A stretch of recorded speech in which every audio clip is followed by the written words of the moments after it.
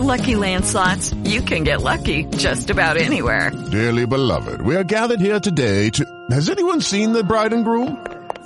Sorry, we're here. We were getting lucky in the limo and we lost track of time. No, Lucky Land Casino, with cash prizes that add up quicker than a guest registry. In that case, I pronounce you lucky. Play for free at LuckyLandSlots.com. Daily bonuses are waiting. No purchase necessary. Void where prohibited by law. 18+. Terms and conditions apply. See website for details.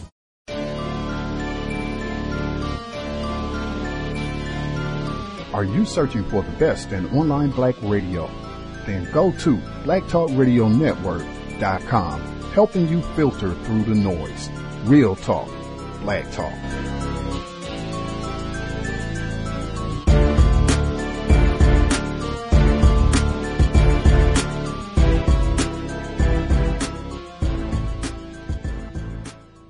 The internet is full of half-truths and all-out lies. We've all seen them, and many people on social media complaining about it. Here's your chance to show and prove. WorldAfropedia.com is a black-owned and operated encyclopedia. There are several thousand articles, but we need help. We can't uncover all the truth ourselves. So please, join us and become a writer, editor, or blogger for WorldAfropedia.com today. Every little bit counts. We owe it to the future generations to put the truth out there. Visit WorldAfropedia.com, the African-centered encyclopedia, a global database of African knowledge for the purpose of bringing about global African wisdom and understanding. WorldAfropedia.com.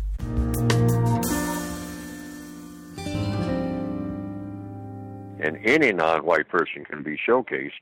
All non-white people are showcased to certain degrees. It's just a matter of degree. If you're under the system of white supremacy, you're being showcased in whatever particular task that you're set to do by the white supremacists.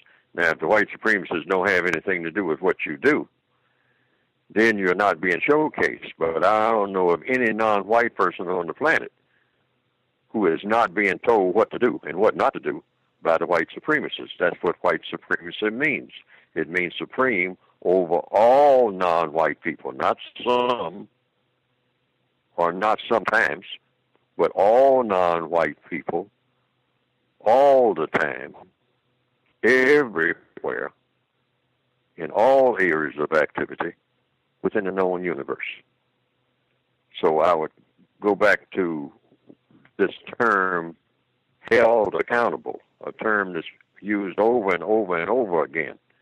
Held accountable how? In what manner? For doing what? These questions have to be answered. Otherwise, just a term, a cliche term almost, held accountable, what does that mean? Accountable, what do you do? It always comes down to what you do. You're going to hold them accountable. Hold them accountable. Hold them how? And hold them for doing what? That everybody else isn't doing too. In one way or another, if they're classified as non-white. One prisoner of war holding another prisoner of war accountable while both of them are in prison. Hold them accountable how? For doing what?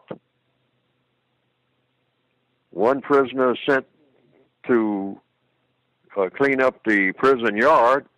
Another prisoner is sent to clean up the cells. Another prisoner is sent to paint the warehouse. So which one of these prisoners are you going to hold accountable for doing what? Painting the warehouse? Cleaning up the yard? Cleaning out the cell? Because the person who is running the prison is assigning all of these positions. So is each one of the prisoners going to hold all the other prisoners accountable for being prisoners?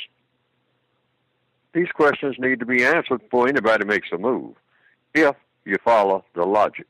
Context of white supremacy. Gus T. Renegade in for another broadcast, hopefully to share constructive information on the system of white supremacy. Today's date, Thursday, November 24th, 2016. So I have been told And if I may take a moment on this day, 5 years ago to the date, November 24th, 2011, the late Dr. Francis Cress Welsing was a guest on this here program, the C.O.W.S, to discuss this very issue. I posted the link to the archive. You can go back and check it out. She had a lot of great information. Just thought that was extremely important. I know a lot of people have talked almost a year since her passing about her dedication to solving this problem and healing black people along the way. I think she really invested decades in trying to heal and educate black people about racism, white supremacy, and black self-respect. But she talked a lot about those concepts. I would encourage people to go back and check it out and just appreciate the fact she was here for quite a few what they call holidays over the years, where she did not take breaks. She was very serious about solving this problem. I just wanted to recognize that. Our guest for the program for today, he's been a guest on our program many times throughout the years. We've discussed some of his outstanding scholarship.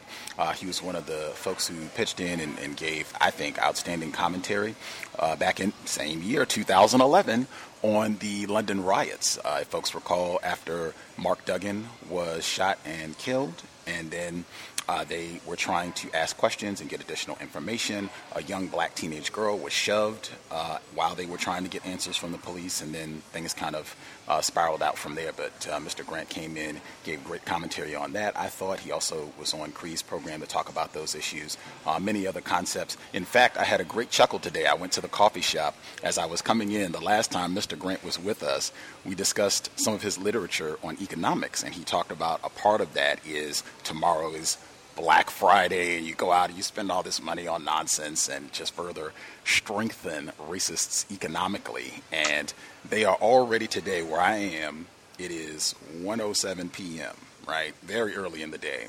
They are already lined up outside of shopping malls, ready to go and elbow and knee people in the groin and pepper spray folks to snatch, some Christmas item at a discount or what have you. It is already starting. That is the madness of the system that we're trying to solve. But if folks want to get additional information, you can go to his website. Check it out. It should be linked in the description for the program. houseofknowledge.org.uk. The address again, houseofknowledge.org.uk. You can see some of his outstanding books, some of which we've discussed on the program before, including Africans and Niggers, Negroes, Black People, and Africans. Also, different book, Why Willie Lynch Must Die. Also has a more recent book, Saving Our Sons, talking about the problems afflicting black males worldwide in the system of white supremacy. Pleasure to have him on the program with us today, live from the UK, Mr. Paul Ifayomi Grant. Mr. Grant, you with us, sir? Greetings, Cassius. I'm with you, and greetings to the listeners.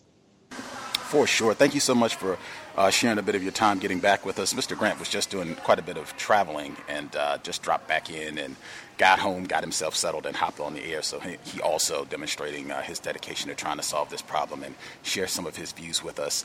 This for him, evening, for us, afternoon, I guess.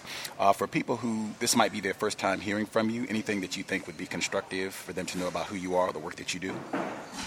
I think the quickest way would be just to go to the House of Knowledge website in terms of they can get some background information. I think that's probably the quickest way. I mean, hopefully, if they can still access the archive of your shows. They can listen to when I've previously been on the show. I mean, I'd simply say I was born in London. I'm 50 years old. Parents are from Jamaica. I've lived in the UK all my life. And I live now in the part of the UK called the Midlands, a region, central part of the country. And I've written 7 books, and I produce a newsletter which called The Navigator, which hopefully people find useful. And I've also made a few videos as well, which is mainly about how African people can solve our problems and overthrow this system of white supremacy. Right on. houseofknowledge.org. houseofknowledge.uk. Again, it should be linked in the description for the program, but if you need it, houseofknowledge.org.uk. We will proceed, and folks can go back. He's been on the program with us many times before discussing our definition of white supremacy, his perspective, and so forth. Is it accurate to say, you, Mr. Grant, as a black male, that you are subject to the system of white supremacy? And when I say subject to white supremacy, I mean at any time in any area of people activity, white people, individuals who classify themselves as white, they have control over some aspect of your life in any way, shape, form, that you have to comply with what they say, what they want you to do. Is that true in any way, shape, form? Oh yeah, in many aspects of my life, yeah, absolutely. Okay, right on. Always appreciate that. Folks can admit, me too, also a victim of racism. How do you? I know it's not a holiday per se in your part of the world. You all don't do the Thanksgiving thing over there. How do you handle holidays in general, particularly holidays that reinforce a lot of the anti-black white supremacist notions that I think you and I both are trying to solve? How do you handle that as a black parent? Well, I suppose I'd say with great difficulty, because most of the people I know adhere to or participate in these European holy days or holidays, and so it's difficult. I mean, obviously, I do encourage people not to, for example, at Christmas. I think if you get time off work, it's good to spend it with people you care about. But I encourage people that you can do that without spending lots of money, and you don't have to get into all the kind of trappings and silliness that's associated with it. I don't participate in. I don't buy people Christmas cards. I tell them not to buy me Christmas cards. I don't buy people Christmas presents. I tell them not to buy me Christmas presents. I don't do Easter. And basically, I just encourage people not to get caught up in it. I mean, they've exported from the US Black Friday. So even though we don't have Thanksgiving, they have this Black Friday thing, which obviously is just another way of boosting retail sales, and people are well into it. They've taken Halloween now. I mean, when I was a child, Halloween was not a holiday that was of any significance in the UK. People used to actually, it wasn't a holiday, but people used to more sort of mark Bonfire Night, which is November the 5th, which is to do with Guy Fawkes' reputed attempt to blow up the House of Parliament.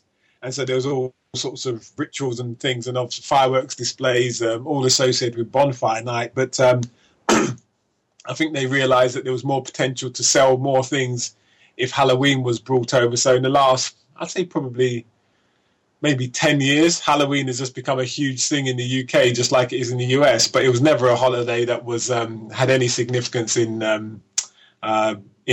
Britain at all. So, but you see, people get caught up in it. I mean, for example, I always put a sign on our door. We say that basically telling children not to knock on our door for trick or treating. For Halloween. So we just say that we don't participate, and we put a little sign on the door. And so nobody bothers us on that day. And we've never participated in Halloween, with our children. But it's difficult because so many people participate in Christmas and some of these other European holy days. Did your children, how did they respond? Were they upset? Our friends are doing all of this. We want to participate. We want to get gifts, a tree. And I don't know if you get into all the decorations and everything with Christmas, or even a lot of the other holidays. They do it for Halloween and stuff too. Did they push back? Did they get upset about this? Well, I think we've never allowed them to participate in Halloween or had anything to do with that. I mean, my wife is more into Christmas than I am. I'm not into it at all. So, it's part of the, I suppose, the compromises of married life sometimes, that sometimes you don't agree on something. So I just kind of don't participate. I don't put anything up. I don't buy anything. I don't get involved in in terms of actually promoting Christmas at all. Find them anything for Christmas. So, I mean, they understand, my perspective, and all I hope is that when they get, they get see what I'm trying to explain to them. So, but it's difficult because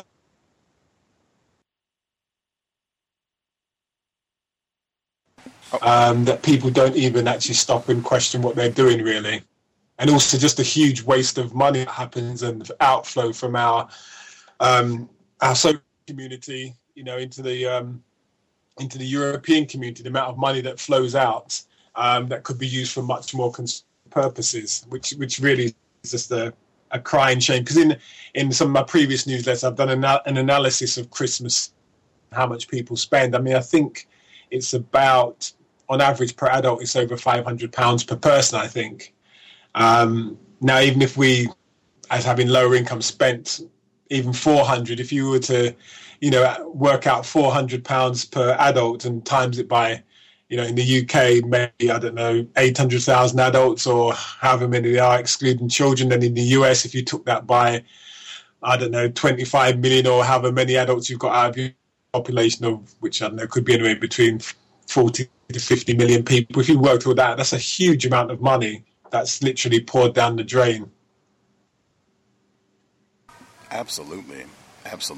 Matter of fact, the book we discussed when Mr. Grant was with us in 2012, Buy Now, Pay Later, How Debt is Used to Create Financial Slavery, we talked about a lot of those issues in more detail, even around holidays specifically. That was what I was talking about coming in, preparing for the program earlier today. And you talk about a lot of these issues. Again, you can go check out the website, houseofknowledge.org.uk. You mentioned your Navigator newsletter, which folks can subscribe to. You can put your email in, and you'll get it in your inbox. You can check out new information from Mr. Paul Ifayomi Grant. You had a newsletter earlier this year. Certainly, the entire world was talking about the presidential election here in the United States, and Donald Trump, and now President-elect Donald Trump. You had a report that came out in the spring of this year titled "Why Most Africans in America Deserve a Trump Presidency." If you can give kind of our listeners kind of a short synopsis of what the main point or points you were trying to get across in this piece, specifically what problem you were trying to solve with this essay. I think I was trying to highlight the futility of the presidential selection process, two, certainly national politics in the US, of this kind of dichotomous relationship that people have in their minds between Democrats and Republicans, to demonstrate that Africans have shown incredible loyalty to the Democratic Party. I mean, I'm sure most of your listeners will be aware that radical Republicans who were pushing for abolition, and it was actually radical Republicans who were suggesting that there should be reparations for Africans, the whole $40, 40 acres a mule, and some people say $100, some people say $200. They were suggesting that each freed African should get as some form of reparations. And the Africans voted Republican for probably 50, 60 years after the end of, the official so-called end of enslavement, because even what they call chattel slavery didn't really end until 1945 at least. And there's a useful book called Slavery by Another Name, which is by a European author called Douglas.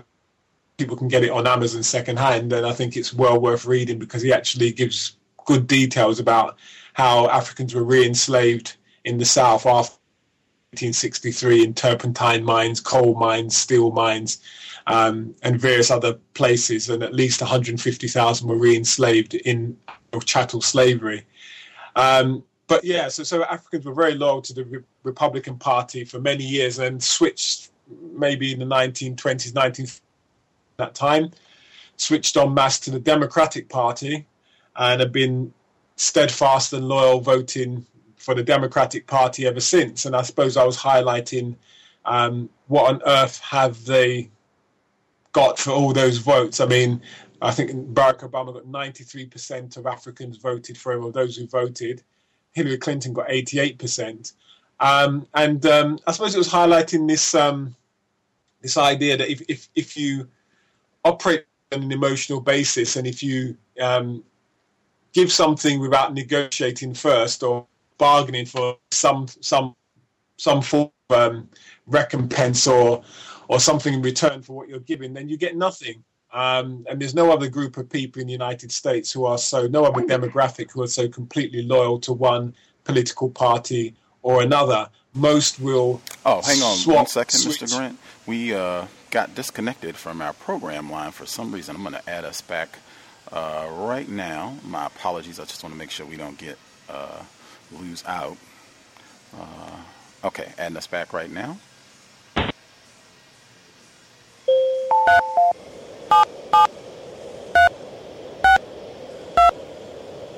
Access code accepted. This conference is being recorded. Q&A session started. My apologies, folks. We got disconnected from the live line for some reason, but we are back now with Mr. Grant. My apologies, sir. You were in your response, you were saying about black people being the one group that is so loyal in terms of their political vote, and then we got disconnected. Yeah, and I was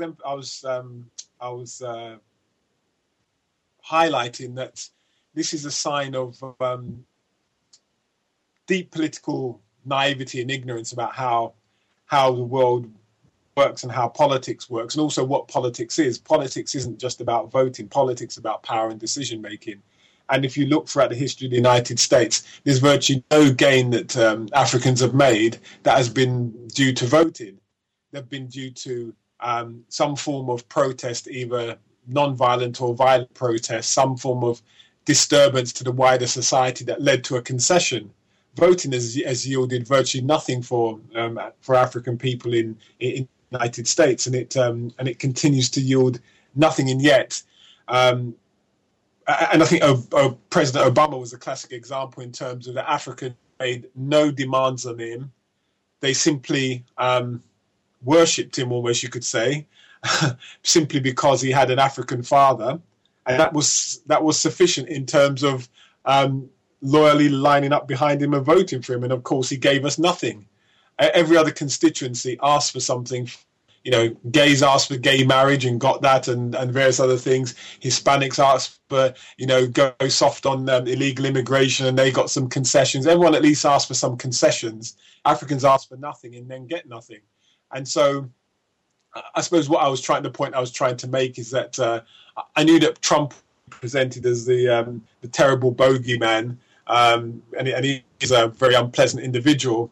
But in reality, Democrats have done terrible things to the African community in the United States. I mean, Bill Clinton's a great example, a man inducted into the Arkansas American Hall of Fame.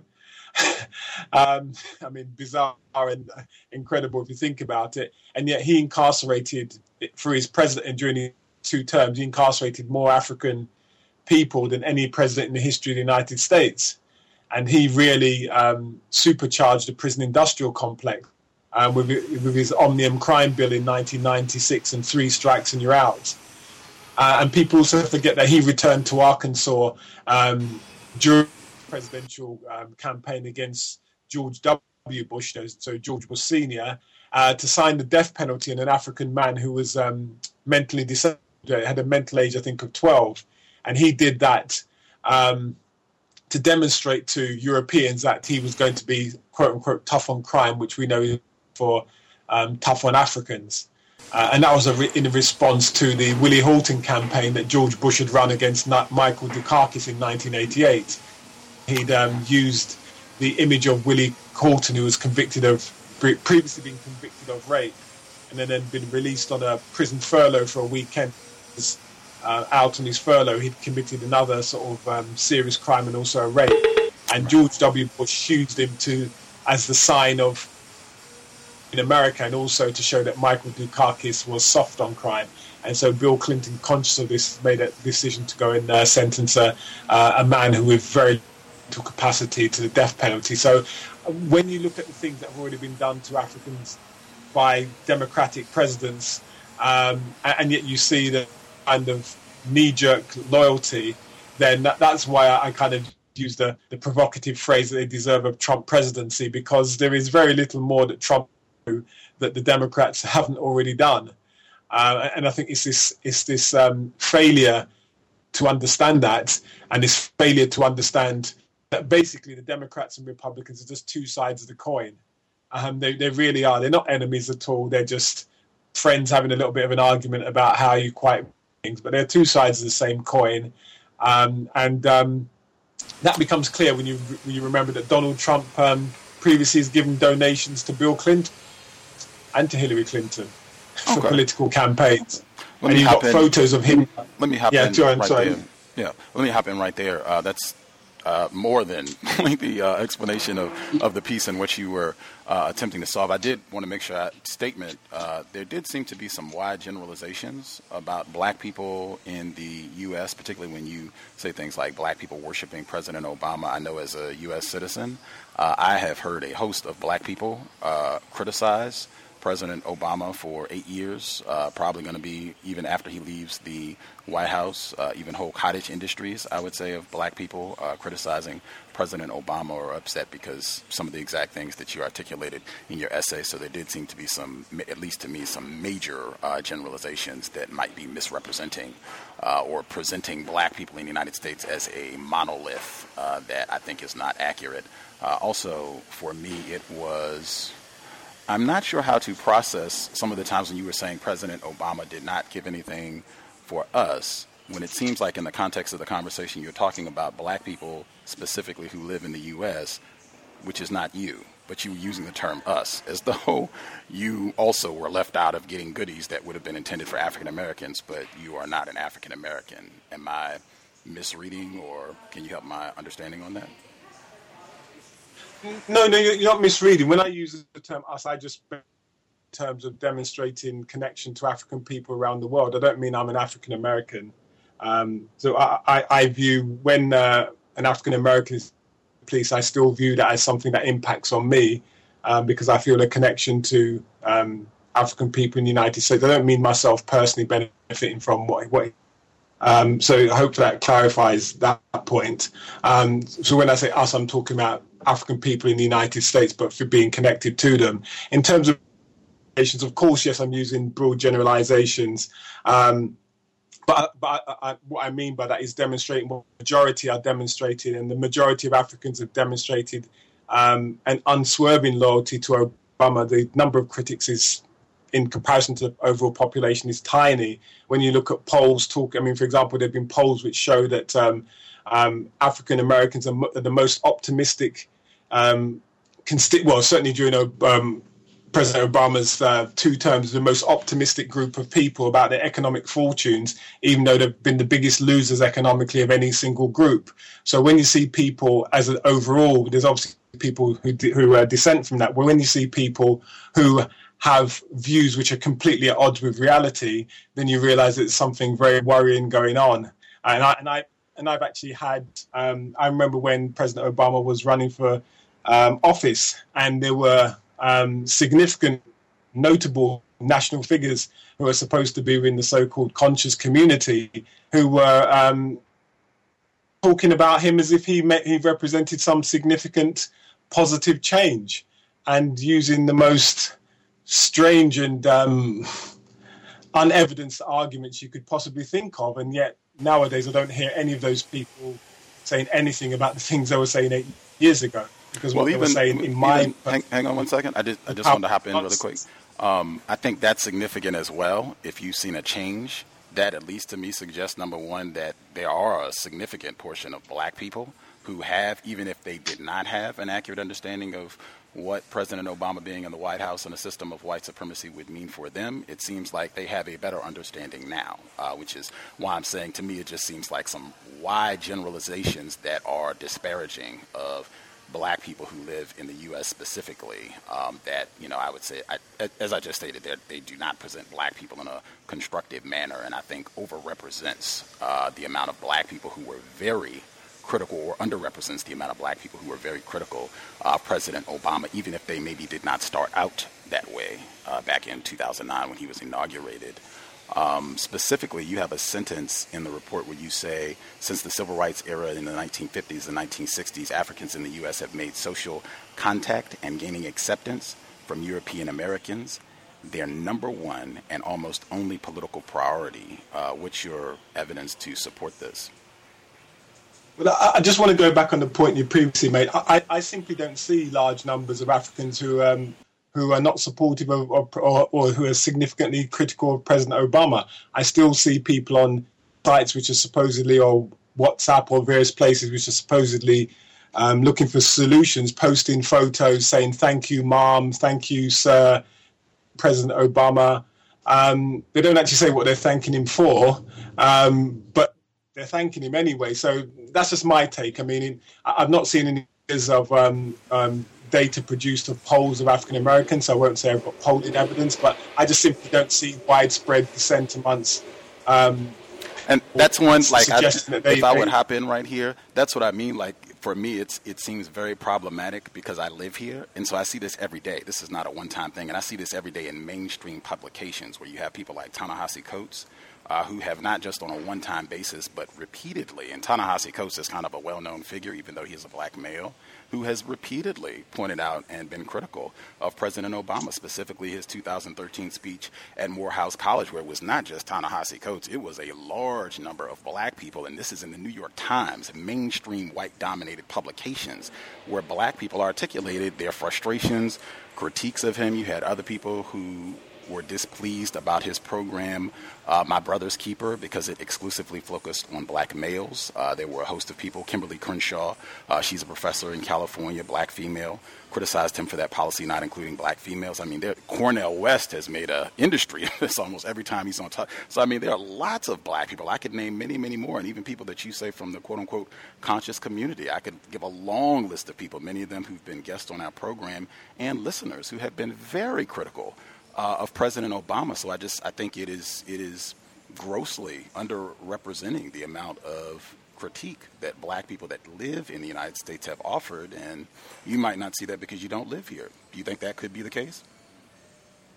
It could be, but I'm not really referring to professors and I didn't say it was about what I see. Professors. I said people. No. The same thing that you mentioned. I'm just saying I'm talking about what I see from, because I know I've a few people in the US, and just what I see being shared and the messages I see coming across about President Obama, and also the voting patterns for his two elections don't lead me to believe that there's as much criticism as there should be of what he has or hasn't been doing and represents. So that's my concern, and I don't think it's anything unique to Africans in the United States. I see this pattern of behaviour and in many other parts of the world. I mean, people were lauding his presidency in Africa and various other Caribbean and various other places, and again, without any specific why it was something that should be celebrated.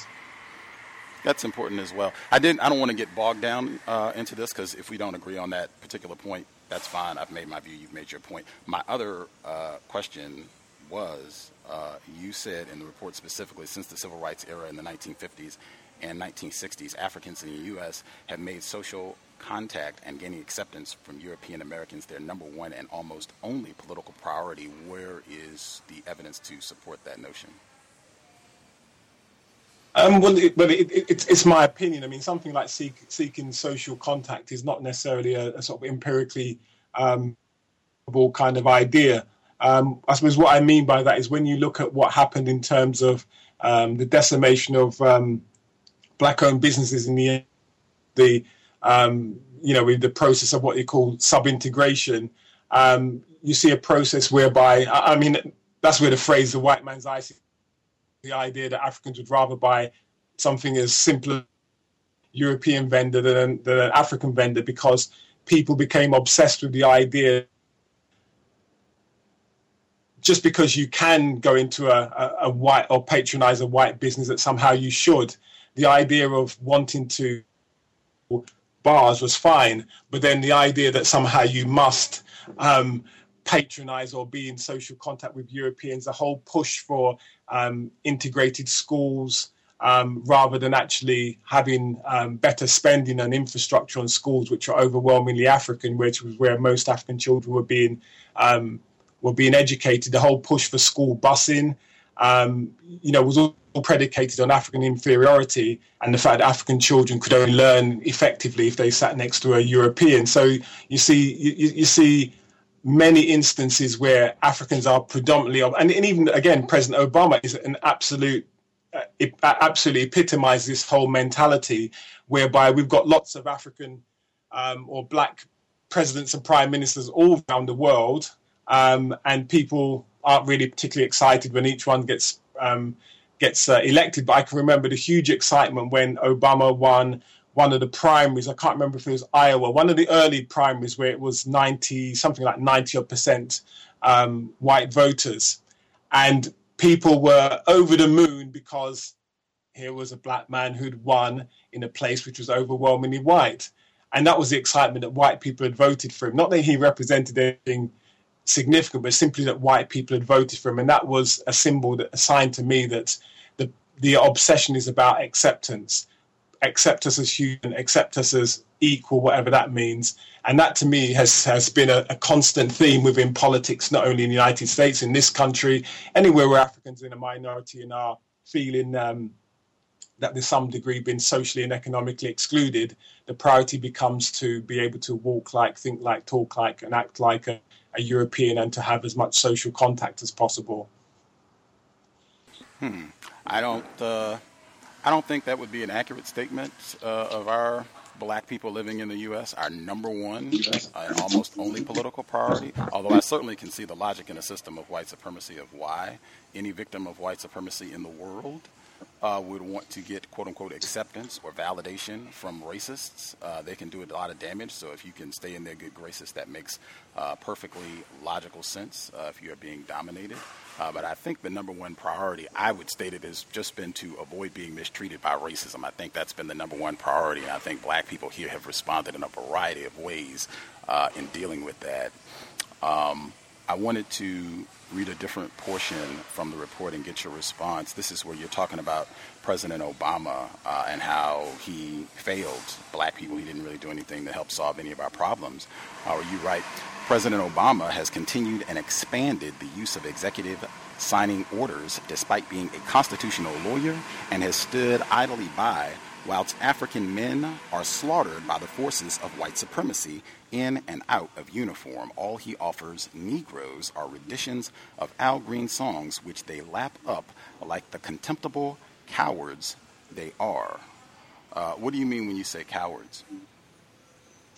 Well, I suppose what I mean by that is when your children, by children, I don't mean their specific biological children, but when the younger generation in the main, and it's mainly younger people, though there have been obviously people in their 50s, Ernie Satterwhite, I think was in his 60s.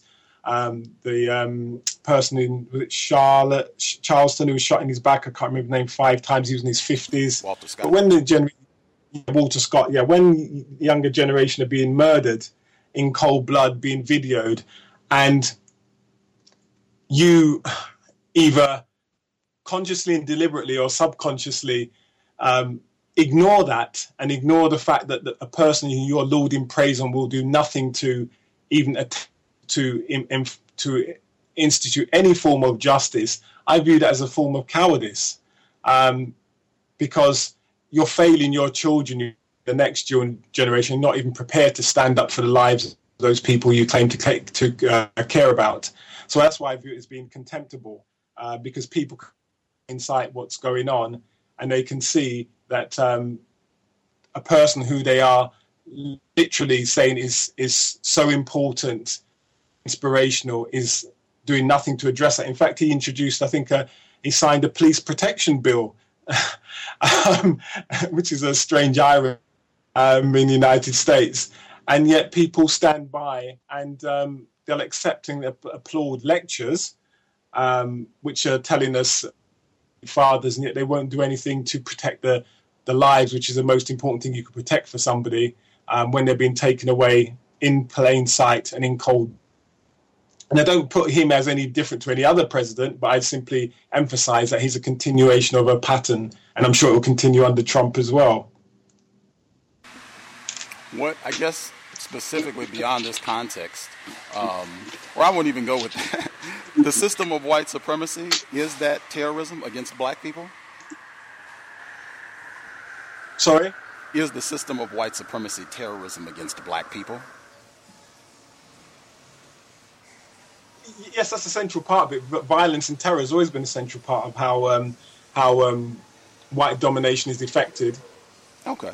So if white supremacy, white domination has been successfully and worldwide affected, and you yourself are still subject to that system, if that is terrorism and you have black people, perhaps in wide numbers around the world, who are fearful, cowardly in how they deal with white people, is that surprising?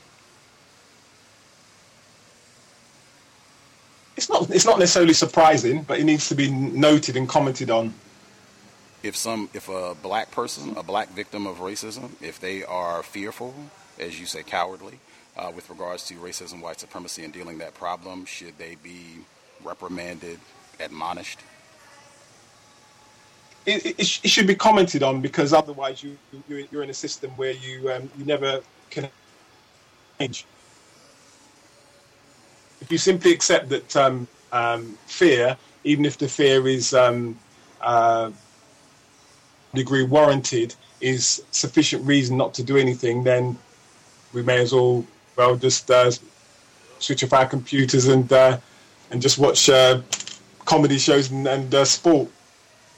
Okay. Because in the absence of fear, courage is overcoming fear or acting in the face of fear.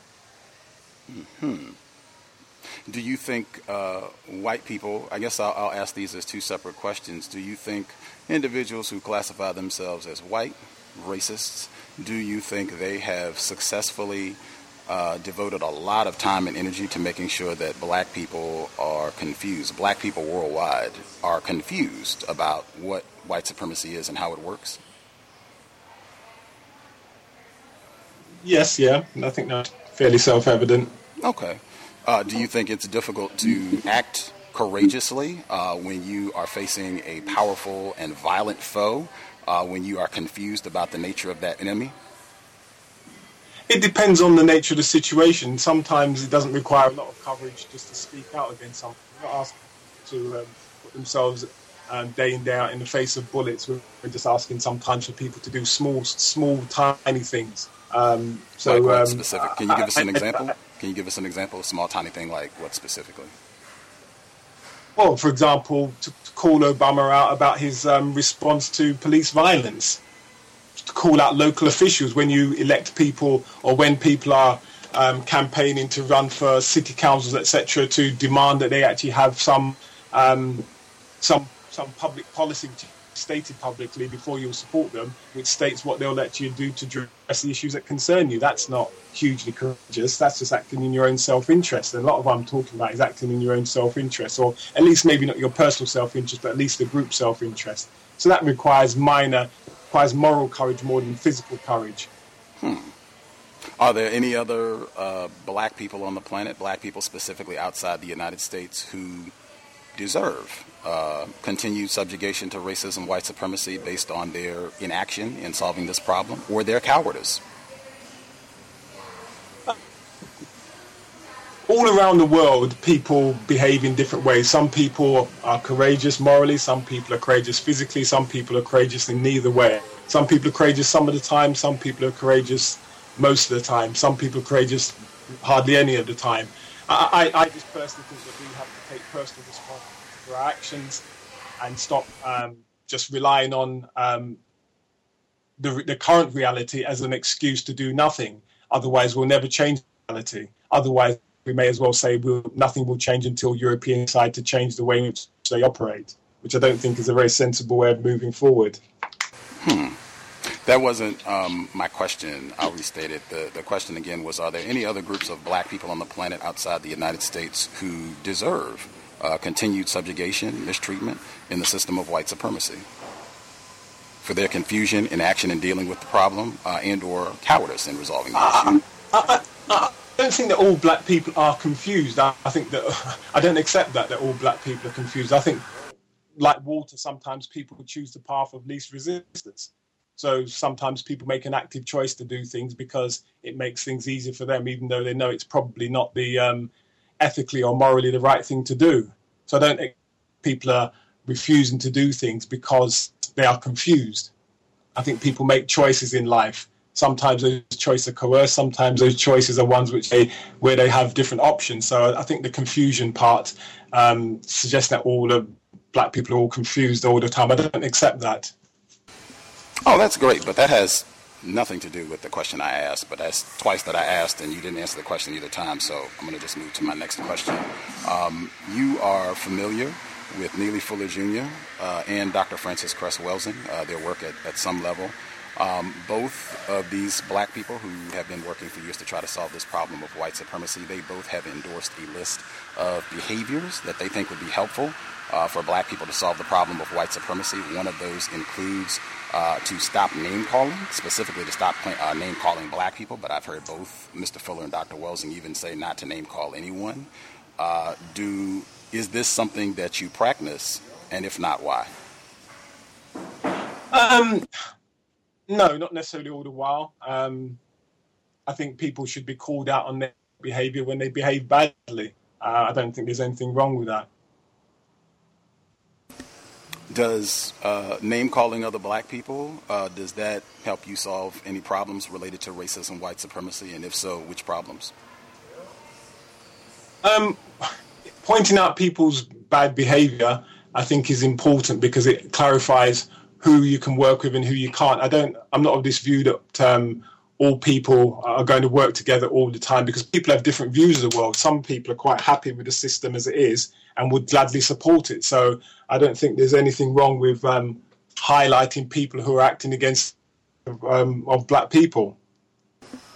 Okay, I didn't. And what that does is allows people to decide where they want to stand on issues and who they want to stand. Okay. That, again, did not address the question that I asked. The question that I asked specifically was, has name-calling other black people, has that helped you to solve any problems related to white supremacy, racism? And if so, which problems? I didn't ask about calling out, quote-unquote, bad behavior. I asked about name-calling specifically. But you have to clarify what you mean by name-calling. If you say somebody like Clarence Thomas works against the interests of the group and is dangerous, you can call that name-calling. I don't know if you consider that to be name-calling.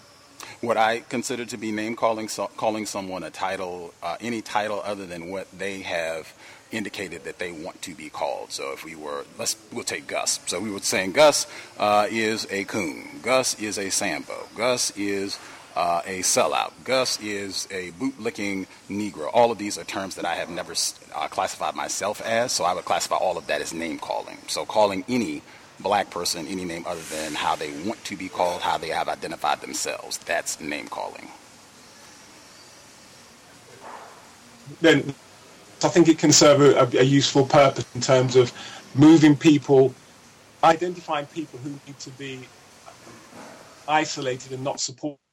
And in that way, you can actually mobilize people to work to solve problems. So whether they be political problems or economic problems or whatever they may be. For example, it might be about someone from office who's doing something active against the interests of the group. And if you identify the things that this person does and their character, then if that produces a positive result, then... Okay. Has name-calling other black people, like in an effort to isolate them and point out how they are doing things that are not in our self-interest, has that proven successful in neutralizing this problem and stopping future black people from engaging in these behaviors? I didn't say that it would. That in itself will be very, really a single silver bullet that solves any complex problem. So I think it's not a helpful question to pose it in the sense of that this one thing would solve the whole system. I mean, obviously that it wouldn't do that. So this multifaceted responses you produce to any complex problem. Oh, certainly. I believe I did include help. This name-calling other black people in this effort of isolating them and making sure people are aware of their non-constructive efforts, has that been helpful in this effort of solving problems, ultimately the big problem of ending racism? Sometimes I think it can be. Some may not be, but sometimes. Okay. The system of white supremacy worldwide, do you think it encourages just kind of a general contempt for the way that we think about, talk to black people, talk about and talk to black people worldwide? Yes. Okay. You had an audio clip, again, and people can sign up when you go to houseofknowledge.org.uk. You can sign up. He has the newsletter. This report that we're discussing right now is a part of that Navigator newsletter, but it's also podcast formats. You can check all of that out. You can download the podcasts and listen, or you can read, depending on how you best process information. But you did a podcast earlier this year where you were talking about some of the issues around Brexit and the shootings that took place in July, right? So people remember like Philando Castile, where they just indicted the officer. So we had Philando Castile, we had Alton Sterling, we had the shooting of the officers in Dallas, and then the shooting that happened in Baton Rouge, Louisiana. So Mr. Paul Ifayomi Grant on his podcast, he was talking about all of these different shootings, and he was specifically talking about the notion of forgiveness. We'll listen to the clip, and then we'll continue to hear from our guest, Mr. Paul Ifayomi Grant, joining us live from the UK. And I will remind our listeners, you can feel free to dial in if you have a question for Mr. Grant. He won't be here for the full 2-hour program. He'll be here for like 90 minutes. So if you have a question, you can feel free to dial in. The number to dial, 641-715-3640. And the code is 564-943#. Press *6 if you would like to participate. So this is our sound clip, Mr. Paul Ifayomi Grant this summer, talking about the different shootings that were happening here in the United States, context of white supremacy. And if you think about what's happened recently with the killings of police officers in Dallas and Baton Rouge, I've been waiting, I don't know if you've been waiting, to hear the forgive talk emanating from the families of the police officers who were slain in Dallas and Baton Rouge. Have you noticed that we haven't heard any of that rhetoric, even before they're cold, as we do with Africans, where normally the Africans' families, the African man after he's been murdered, his families will be wheeled out and they'll sing songs about the Lord and how they put their trust in the Lord and how they forgive the murderer and how they want, as in the case of Dylan Roof, even before he'd been properly arraigned, how they wanted him to come to their church if he could, if he wasn't locked up. And you hear this shameful coonery. And then normally what will happen, they'll start saying it's not about race. And that's normally a precursor to getting their large compensation check. And it's shameful to have to even think and say these things. But effectively, before their sons or uncles or partners are even cold in the ground, they'll be singing the song that will get them the largest payout. And it's shameful that the lives of African men mean so little to their own family members that they'll sell out their sons and also sell out their group in order to maximise the paycheck. But you won't hear that from the families of the murdered police officers, will you? Context of white supremacy. I just wanted to clarify, did you actually hear any of the victims from the Mother Emanuel shooting in South Carolina after Dylan Roof, after he executed 9 black parishioners? Did you hear any of them say literally that they would welcome him back to the church after the shooting? Yes, I heard the arraignment hearing that those victims' relatives speaking, and one of them said they would like him to come to their church if he could. Others saying how they forgave him, and yes, directly from the mouths of the people who were there in the courtroom. And he was on, I think, video link. Oh, okay. I remember the forgiving part and all that we discussed. I just didn't recall if they said they would invite him back to the church. You are aware that not all of the victims took that position, that there were quite a few of them who said categorically that they did not forgive him, and that they are totally on board with him getting the death penalty if that ends up being the case, either in the federal court hearing or the state hearing that's about to begin, that this was not like a unanimous thing amongst the victims of the South Carolina church. You're aware of that? Yes, that's good. Oh, okay. That is one thing that I think could have been pointed out. I think that's something that is in my view, a major act of racism, white supremacy, where they will consistently highlight and play the video that you mentioned before from the arraignment that was hours after the shooting. They will really emphasize that black forgiveness and, oh, this is incredible and, oh, this is great. Again, not everybody took that stance, but they don't play those sound clips. They don't have those articles readily available. They don't play the video of that. These people are still alive, and it's more than one. It's not like this is just one person or a minority opinion. There were quite a few black people connected to that incident who did not take that position at all, but that just gets obscured. And the other point, even in my view, even if every single person connected to that event, even if they took the position, hey, we forgive Dylan Roof, we're okay, he can come back to the church. Regardless, even though that's not my counter-racist perspective, I certainly endorse, number one, I recognize them as victims to go through that, and particularly that video incident that was widely discussed, and many people had the same concerns that you've presented about that video. Dr. Welsing, we talked about that as well. In fact, Dr. Welsing predicted that was going to happen as well when she was on the program the day before that hearing. But even if they all took the position of we forgive Dylan Roof, and that's what our religious practice is, as victims of white supremacy who just went through a horrendous act of terrorism, I would have absolutely zero critique of them for doing that at all. They could, respond however they want to. I would even take the position they might not even be in the correct mode of thinking after going through that level of terrorism. The PTSD that they are going through, I don't even know how I'd be able to function. So whatever they're saying, hey, that's what they said, that's their position, fine, I'm just going to give my view. Does that make sense? What's your response? I think that just infantilizes them and just reinforces the status quo. This idea that because we may be victimized and we should wallow in victimhood and have no responsibility to try and address the injustice, and that our current situation justifies any action which we choose to take. I just don't agree with that. Okay. I'm certain wouldn't be doing this program if I had taken the position that, this problem, we should just be resigned to wallow in victimhood. But what I am saying, just to make sure that I'm being clear, what I am saying in this case, I think, I don't know, have you ever had anyone be shot and killed like that in a church, or been in the environment yourself where you saw the shooting or lost a loved one in an event like that, similar to what happened in Mother Emanuel AME? No, I haven't, no. Okay. I haven't either, so I don't know how I would respond and if I would be in my right mind. But I do think that one of the things I see as being par for the course is a lack of sympathy for black people, regardless of how the system has abused and terrorized black people. I see that pretty consistently, and I even felt that happened to some degree with what happened with the Charleston incident. But I did want to highlight, you said that you felt like... Hang on one second. I'll let you respond. I want to make this point. I thought it was extremely important.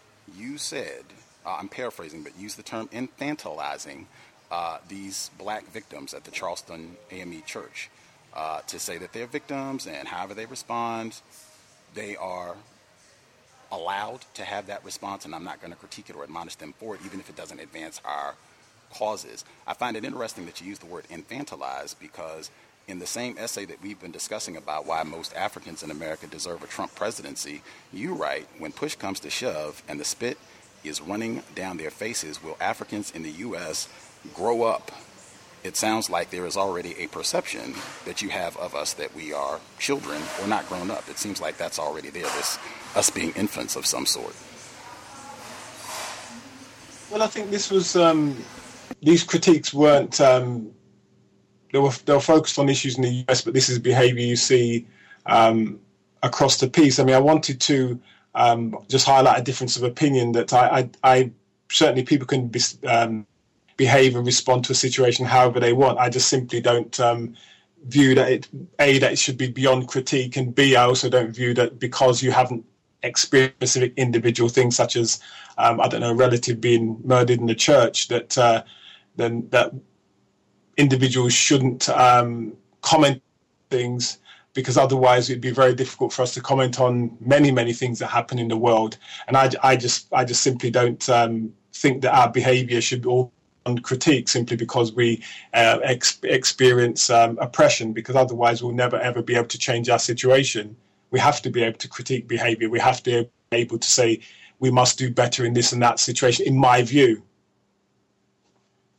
Oh, okay.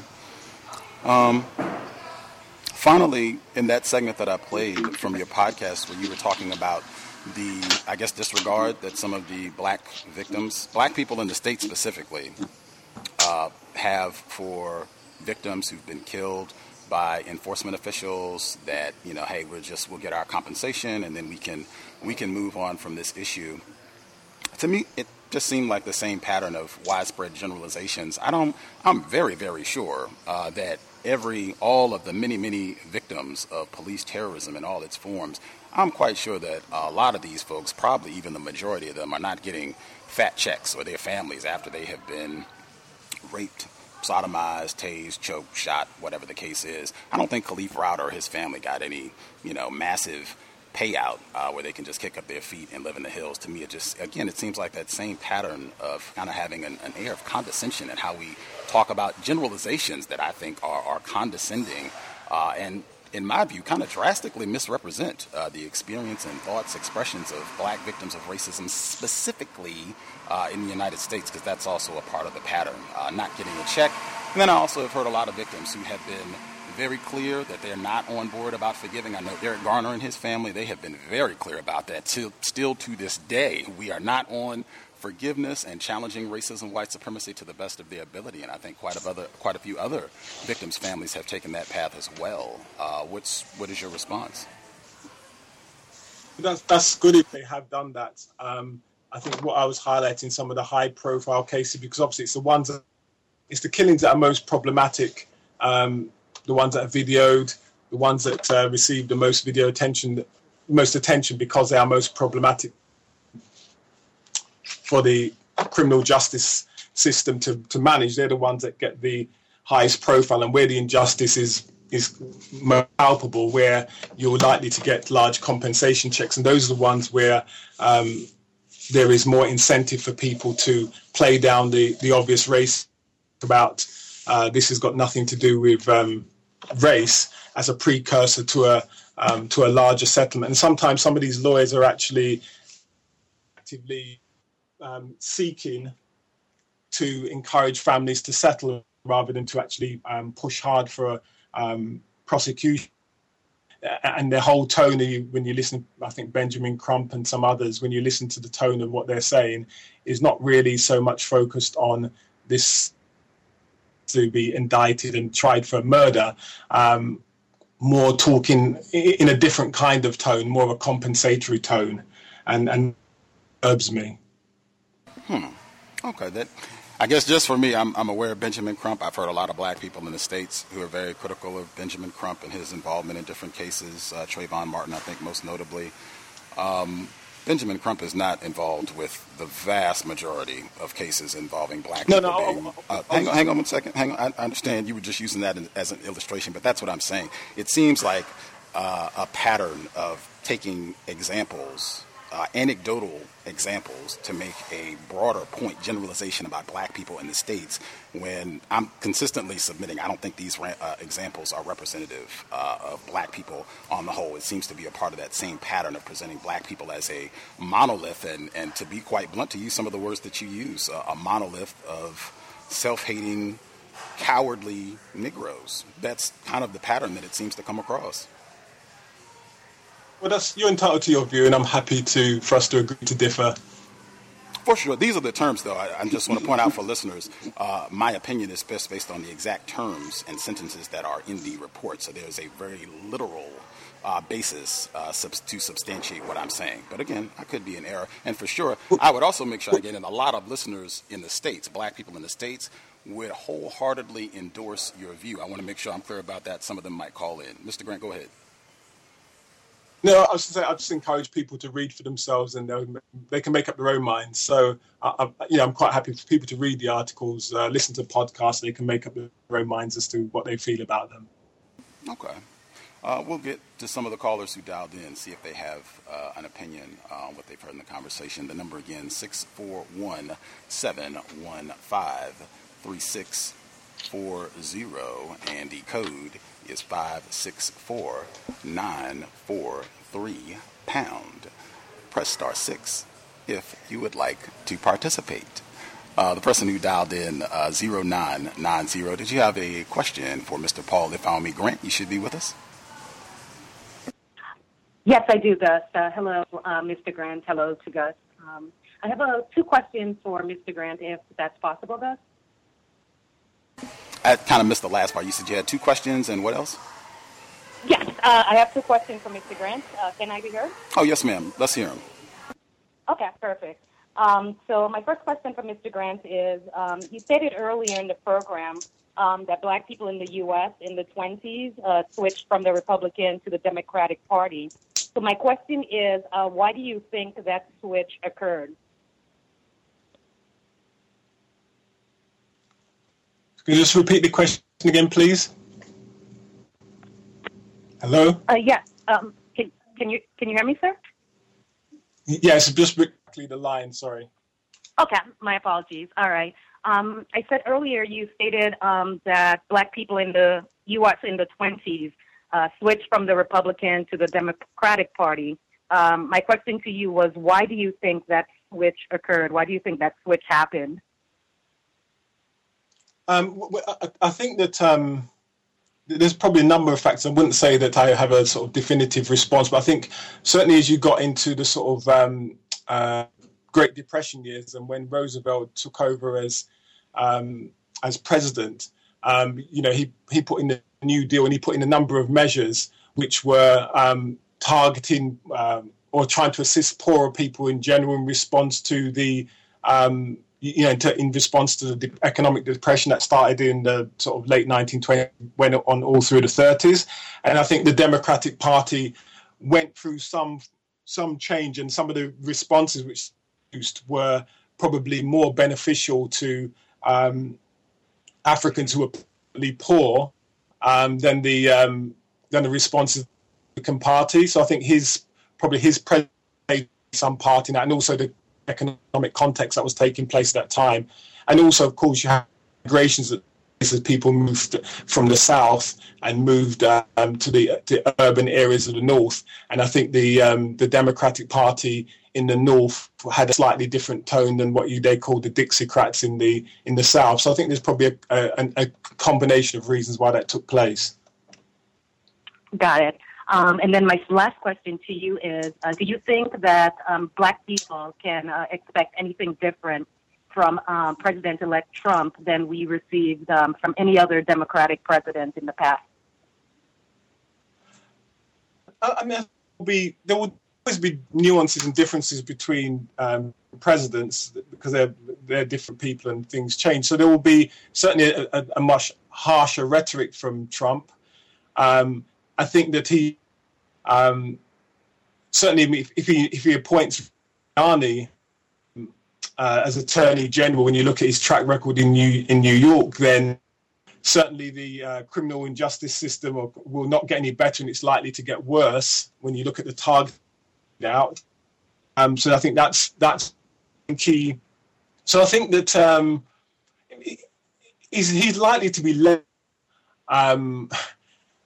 quote unquote radical than people talking about, that he likes parts of Obamacare, and the president in and of themselves doesn't dictate all policy. A lot of it depends on who they appoint as their key advisors, and some of his appointments are kind of contradictory. Some of them are Republican insiders. Some of them, I think it's Steve Bannon from Breitbart, are from the so-called alt-right, so quite hardcore white supremacists. So I think once the people he's appointed, key economic advisors, all the key posts, once I think all those posts are appointed to, we'll have a better idea as to what deliver. But I think it certainly won't get any better.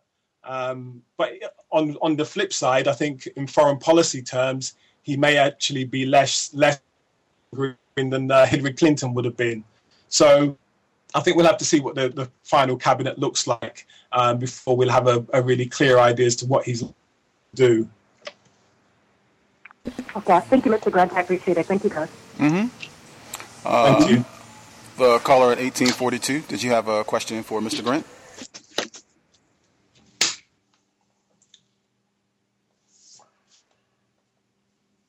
The caller, 1842, last four digits, 1842. Did you have a question or are you just listening? Can I be heard? Yes, ma'am. Your volume is a little low. Okay, one moment. I apologize. Is this better? Yes, ma'am. Okay, wonderful.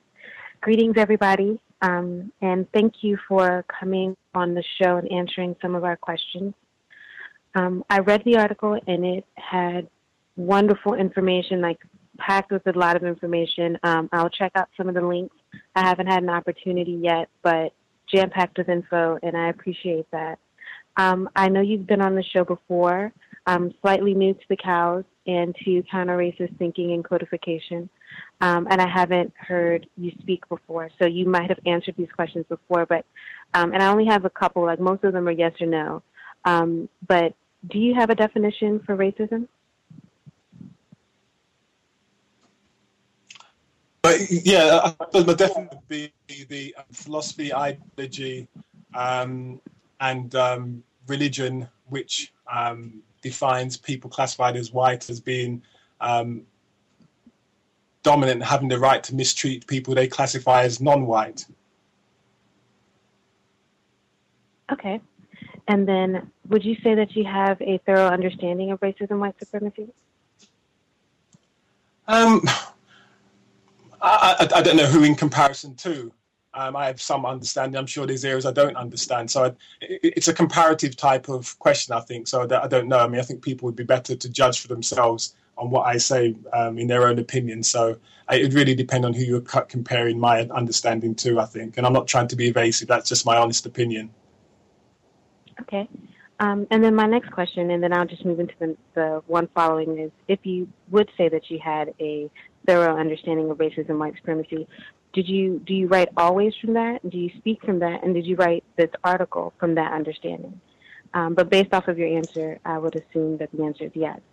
And then my final question is, if so, do you really believe that, and this is before Gus spoke, like I read the article last night and I wrote these questions last night.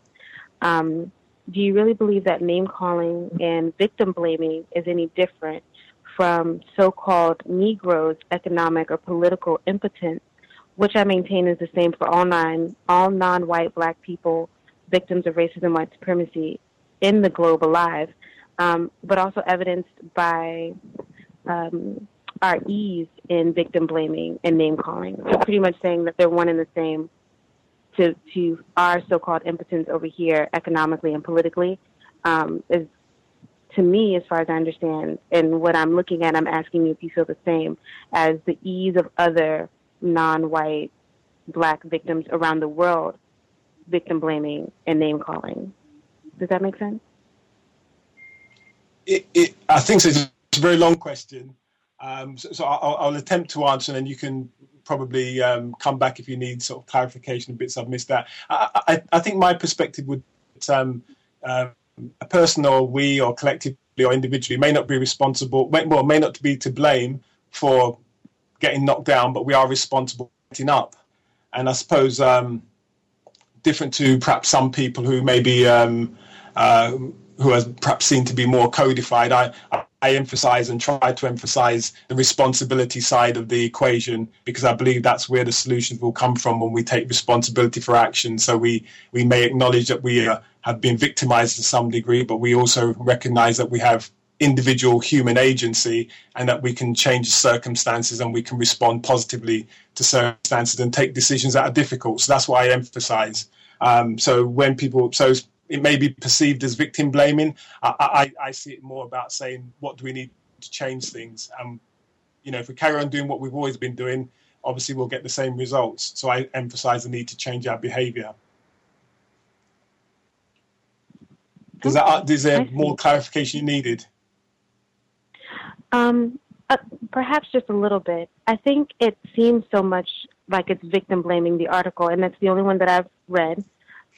Because of so much name calling. And it does seem like just like a distaste or like a dislike of the non-white black people here in the United States and what we're either doing or not doing or how we're doing it. And like it doesn't have, like your piece lacks compassion it appears to lack compassion And I wasn't sure if that was really constructive or not, especially because there is so much other constructive information. But as a non-white black female here in the United States, reading it, it just seemed like you just don't like us. And I wasn't sure if you felt that that was constructive for, your work or any different, like to, victim blame or name call in the way that you do in the article, any different from us being confused about how to respond in certain situations or who to vote for. But thank you for answering my call or my question. Could I just make a brief response to that, or is that okay, Gus? What do you want me to do? If it can be concise, I want to try and get to some of our next callers too. But go ahead. Yeah. I would say just you could probably judge the whole body of my work. So read more newsletters if you can afford to read the book. So I think, I'd say judge a writer on the body of their work, and then you make your own opinion, which is fine. Right on. The caller at 4789. Did you have a question for Mr. Paul Ifayomi Grant? Yes, Mr. Grant. I was wondering if you had been to the U.S. I've been to the U.S. I stayed with a friend in Los Angeles a couple of weeks. Okay. That was probably like 12 years ago. Oh, okay. My last question is, what do you think, because I haven't had the opportunity to read your work, but I will after this. I was just wondering, what do you think the major behavioral change needs to be for black people in the U.S. to solve this problem? Thank you. Okay. First thing I would say, I'll answer quick. I just want to preface it by saying that there seems to be a sentiment of feeling that attacking Africans in the United States. If people had read the body of my work, they probably think I'm in the UK or in Africa or anywhere else. So I'd encourage people to. It may not change your view of it, but I think it might change this feeling that I'm particularly attacking Africans in the US, which I think is a false understanding in terms of my work. I have no more particular criticism of Africans in the US than I do of Africans anywhere else. In terms, I think the first thing is to recognise that we are under attack, and that attack is not going to change. So, which means that we have to be focused on working with people who want to change and overturn the system. And we don't have any friends. And I think that's one thing I'd also say. We look for alliances, and there's a saying, no such thing as permanent friendships, only permanent interests, which means that we only with people to achieve specific goals in terms of other groups of people, rather than having this naive idea that there are groups of people who want to change our situation, which they don't. So first thing is that we need to recognize that we are under attack, and this attack has been going on for thousands of years. And the only way that we can change our situation is to neutralize the power of Europeans, because they're not, unfortunately, going to change, because they don't believe in win-win, they believe in win-lose. I'll assume that answered caller's question. The caller at 2960. Did you have a question for Mr. Grant?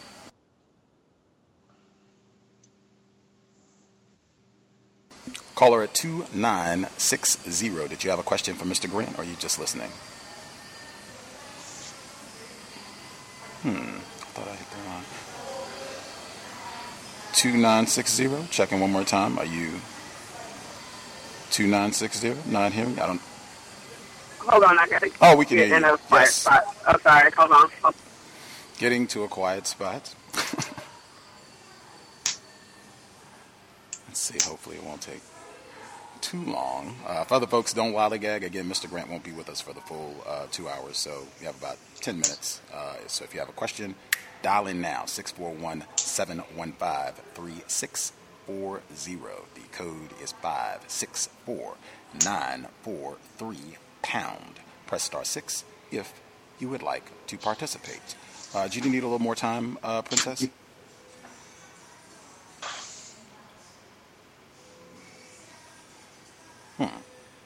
seems she might need a little bit more time. In the interim, while we're waiting, you did say, I think, earlier in the program that there were times, even now, you're still learning, I'm still learning about racism, white supremacy. So at any point in your life when you were lacking some of the insight that you have now about racism, white supremacy, and what you should be doing or not doing as a black male, at any time when you were lacking that information, I think it would be, logical to say that you were a little bit confused at that time since you were missing information. I still am. Do you think it would be logical to someone to say, well, hey, you deserve to be further subjugated by the system of white supremacy because you were lacking that information, you didn't know the correct thing to do or not do? Further subjugate, I don't think anyone ever said that to me or necessarily should have said that to me. And I don't think that people deserve to be further subjugated. Okay. Do you think one could get that sense from reading your report that black people deserve whatever happens under the system of white supremacy with the Trump administration? Black people in the U.S. specifically? Someone might, if they don't recognize the piece. They might do, but they would be, it might be mistaken. I have read Mr. Grant's work. I've read more than one of his book. We've talked about them on the program before. There's archived evidence. I read this report, and I've listened to some of his podcasts. That was the distinct impression that I was left with reading the report months ago and then rereading it again in preparation for the essay. And it wasn't even anything that stunned me about, Mr. Grant. I talked to him before I read his work and found it very informative. But to me, it's just there's a general pattern of this sort of contempt and talking down to black people, even amongst other black people, where it's just, I would almost expect it to be presented as black people are dumb and ignorant and cowards. That is one of the most popular bits, I would say, of rhetoric, often from black people who say that they're working against racism. David Banner just did a report where he was saying that he's so excited and he thinks the Trump presidency will be great for black people. And he's another person who's come out and said the same thing, that black people are lames and cowards, and that's why this problem continues to exist. These are entertainers. These aren't even scholars. But, I mean, it's very, very popular across the board, this sentiment that black people, and I only hear it applied to black people. I don't hear it applied to any other group of non-white people in the world, where something about black people, because we're so stupid, we're so cowardly, we so are in love with whites that we deserve whatever happens to us, however that is manifested. I even remember Jonathan Ferrell, if people remember the young black male. He was in his early 20s. He was shot and killed in 2013 in North Carolina. He had a vehicle accident, no drugs, alcohol involved, wasn't doing anything illegal. He just had a car accident. He went to a white woman's house for help. She called the police. They thought he was a prowler, shot and killed him. Nobody was convicted for the killing. We had people, this is on this program, we had people who called in and thought and or assumed that he was dating a white woman, so he deserved what he got. And that's in the C.O.W.S archives, 2013, that happened. Did you want to respond to that before we get Princess's question, that this seems to be a pattern in just terms of talking down to black people and saying they deserve what they get in the system of white supremacy? Are you referring generally or specifically to me, Gus? Both, really, because I'm saying what you're doing, it seems to me to be a part of a broader pattern of this sort of behavior. As I said, you're entitled to opinion, Gus. So, as I said, I'd encourage people just to make up their own minds by reading the information for themselves. That's what I'd encourage people to do.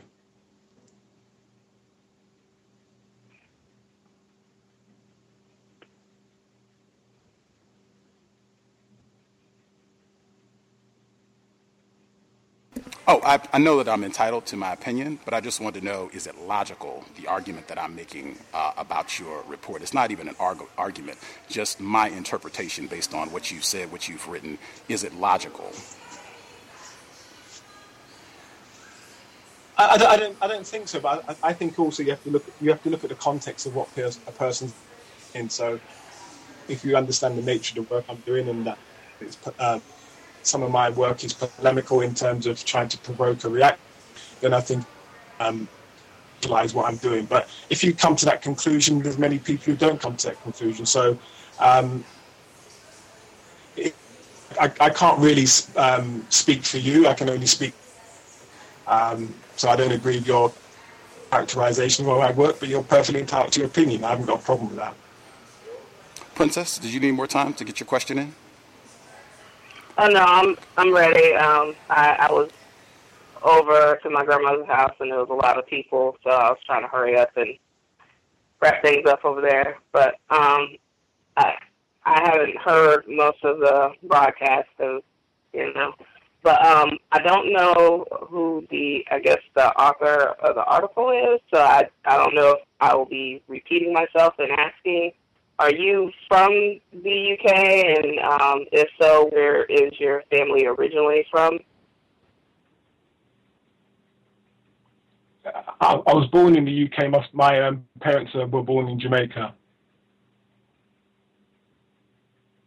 Okay. Is it true to say that a lot of people coming from the islands or the Caribbean already having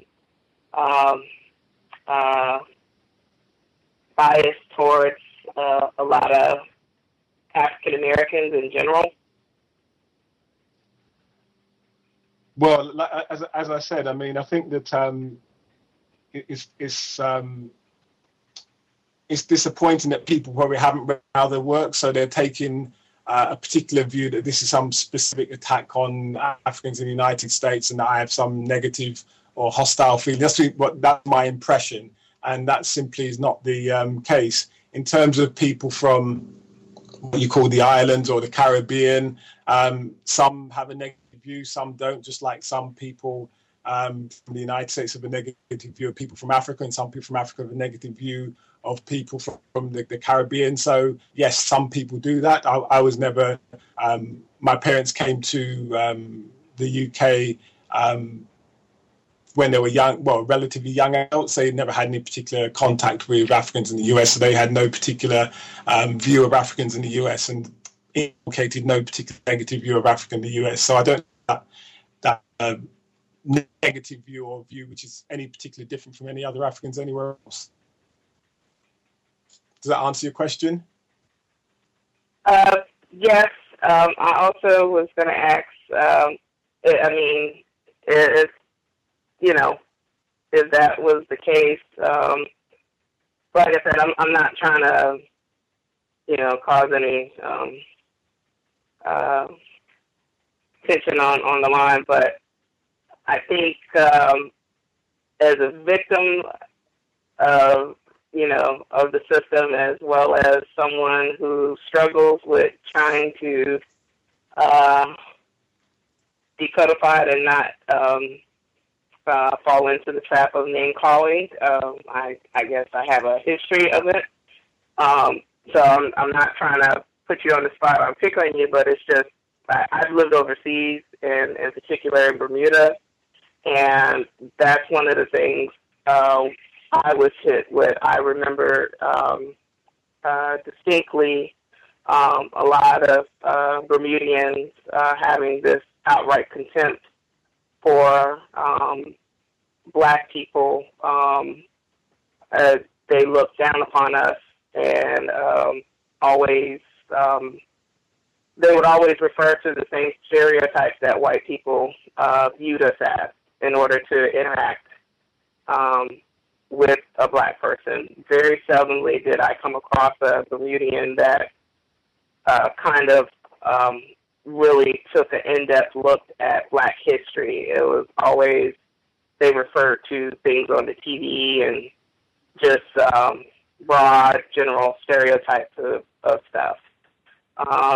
Do they normally go into a lot of black history in the UK or where you're from, even in Jamaica, about blacks in general?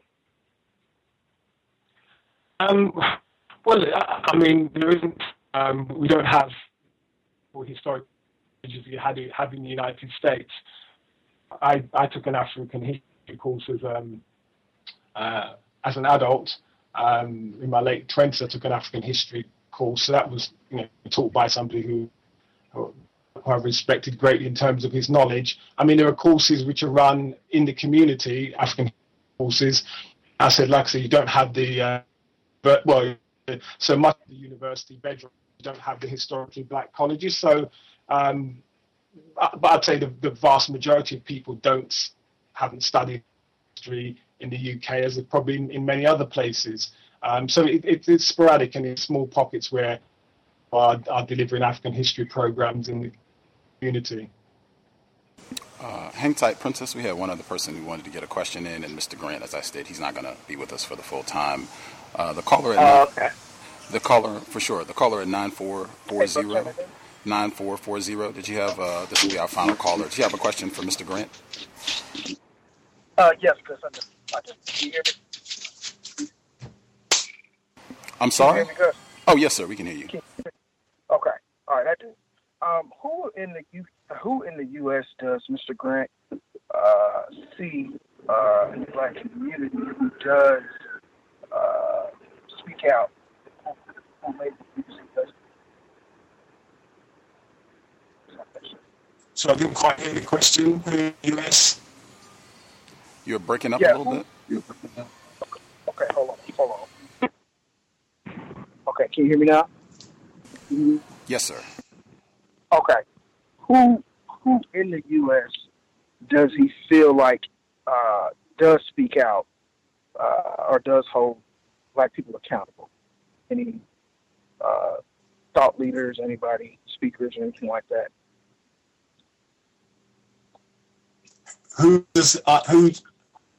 Gus, could you repeat the question to me?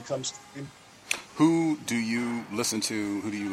Black people do you listen to that are in the United States speak about racism? Was that your question, caller? Yes. Okay. Yes. Did you hear that, Mr. Grant, or Mr. Grant? Yes, I can hear you. Yeah. Okay. I mean, for example, my friend who actually stayed with when I was in the US, C.O.W.S, who runs Lib Radio, and I've been on Lib Radio a number of times. I mean, Keely's written, I think, 29 books, and somebody who I listen to for the guests he has on his shows as well. People like Professor James, Dr. Newton, people like that, I suppose I would say, are people who I listen to. Mama Marin Barani, who I know personally. Those are some people who I listen to a great bit for. Does that answer the question? Okay. Yeah, and I have one more question. Do you feel like the final question, Gus?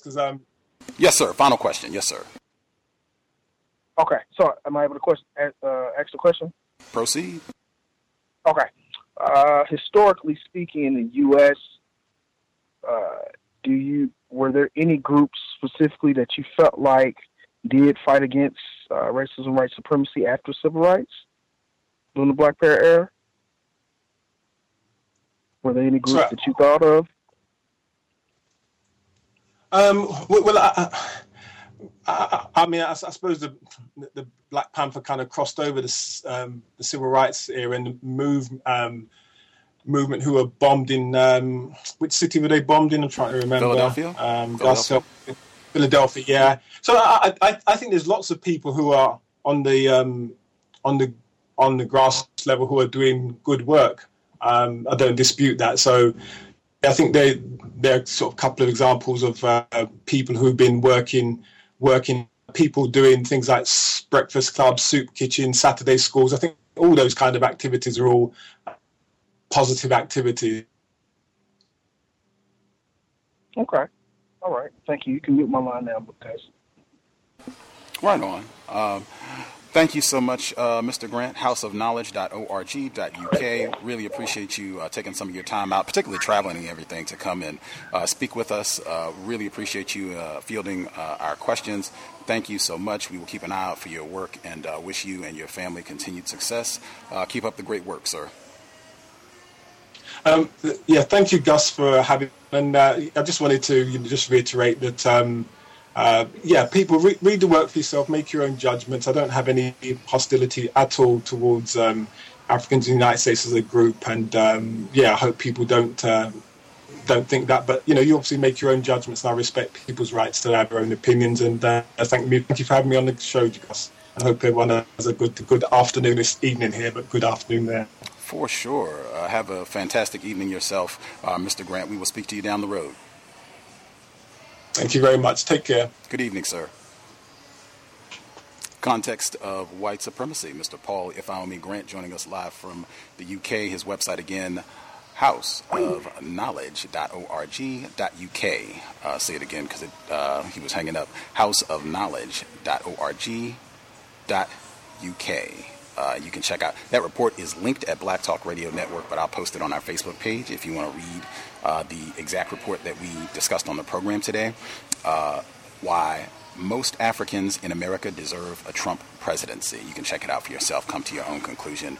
I will say, I suspect that there are a gargantuan number of black people that live in the States who would probably co-sign with Mr. Grant about the assessment of black people in the States. I just said, David Banner just said that within the last 30 days that, it is going to be great for black people to have a Trump presidency, and now we won't be able to run. And as I said, he has said this before. I think it's on one of the Hidden Colors documentaries that black people are just chumps. I'm paraphrasing, but black people are chumps. Black people are lames. And this is not me calling out David Banner or even Mr. Grant, because this is very, very, very common for the conclusion to be that black people are just suckers. Black people are lames. They're chumps. They're thick-skulled. They're cowards. How often do you hear that when the police shootings come up? They do this because black people are just cowards, and we don't go out here and show these white people, and we just take whatever they do, and we just turn the other cheek. And you hear that every time there's a police shooting. So it's very, very common. I'm sure that there are a lot of black people in the States who would agree and who would shout Gus down for even raising a question about all of this.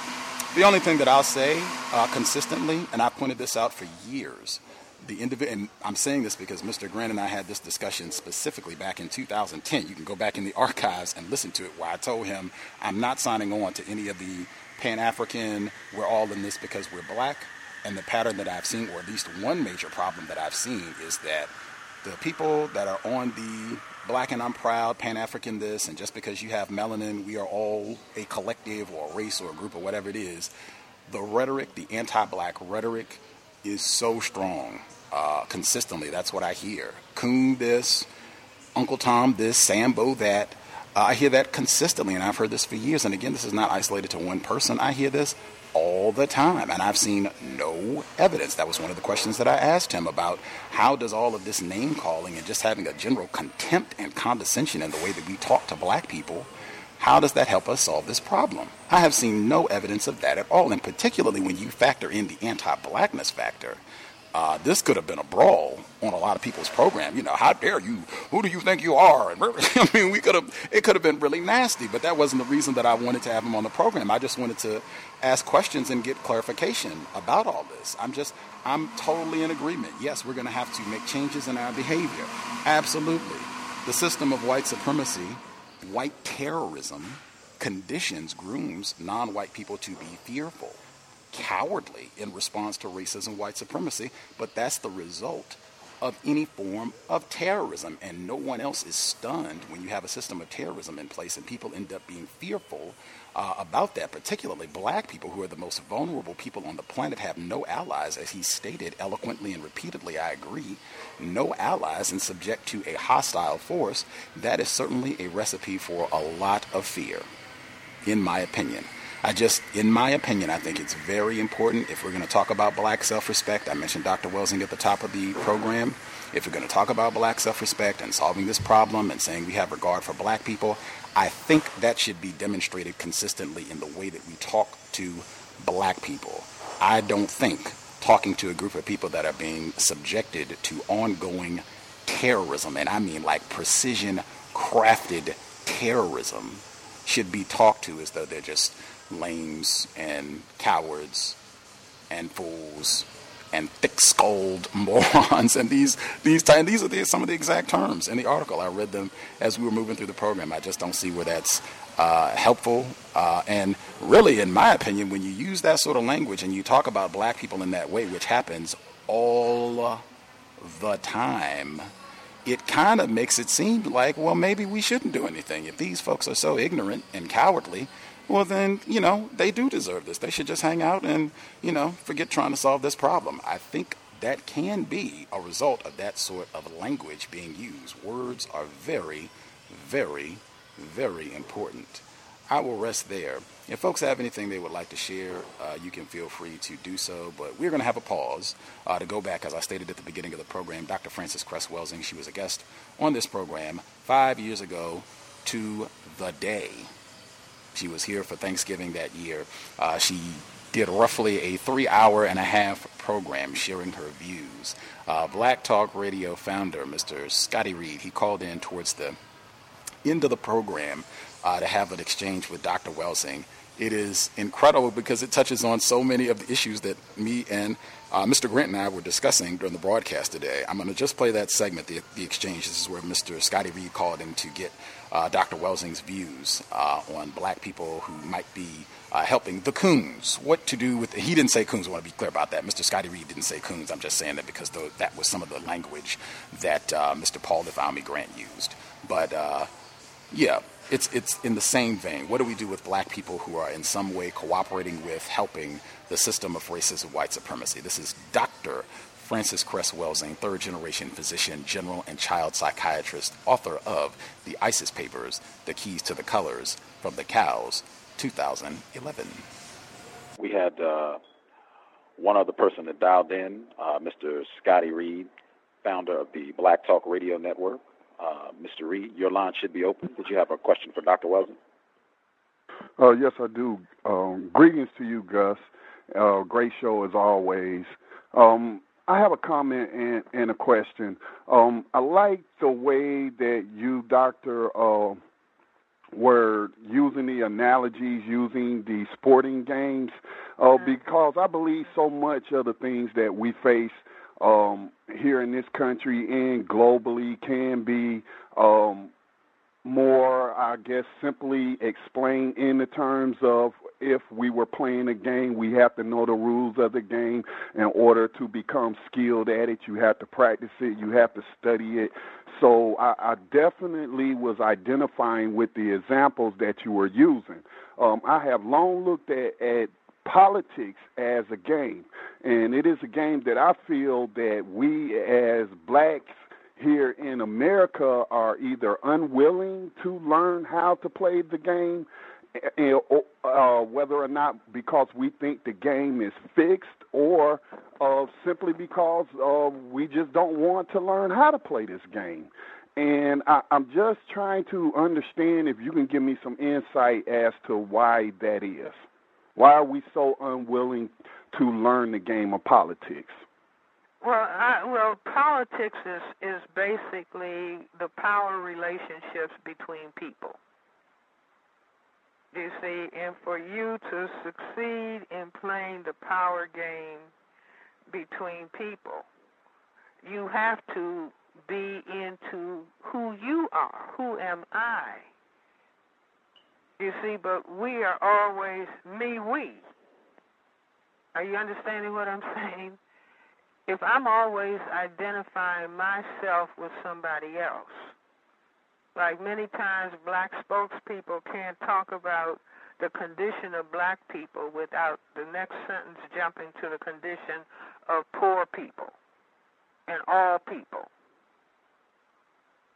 You see, I mean, it's nice to, think about everyone, but charity begins at home.